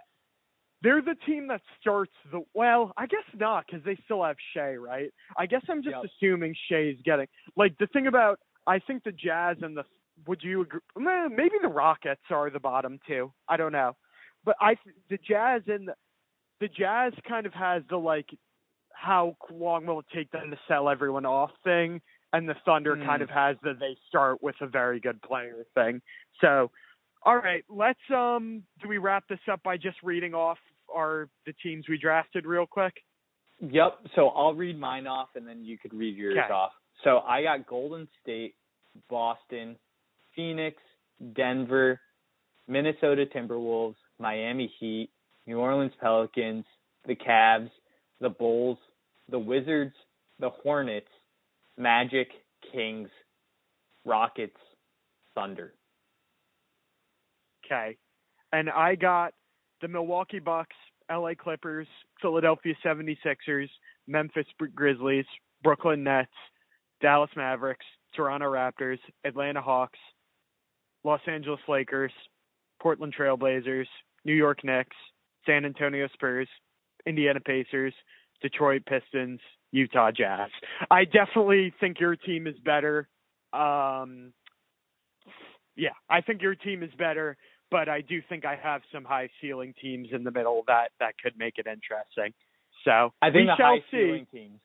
I think the high ceiling teams are the ones that you have, the Toronto Raptors, Dallas, the Grizzlies. That scares me a little bit, but I feel good. I feel good about this. They're always twists and turns, and you never know what'll really be interesting is how delineated is that bottom from the could there be more kind of polarization in the low win teams having really, really low wins, sort of, and where, especially when you think about it, the West has so many more tanking teams than the East does, right? Mm-hmm. The East, the only truly bad team, the only team we all both agreed was going to be bad was the Pacers, right? The Hornets, the Wizards, they're going to have, you know what I mean? Some of those teams are going to have to be bad, right? Necessarily. Right. So it'll be interesting to see how all those wins and losses get distributed. Agree. All right, Andrew. Thanks again for joining me on this extravaganza of a podcast. Of course, every as single usual. year. Yep. But it was fun. I had a lot of fun, man. Always a good time. And, officially the NBA season starts at 7:33. So we pretty much just did getting ready to tip off. Right. So we pretty much made it before the tip. So no one can say that we cheated or anything like that. But, Andrew, thanks again for coming on to the pod. And we'll definitely have more throughout the year, especially if any crazy things happen. So, Andrew, thanks again. And until next time. Cheers, buddy.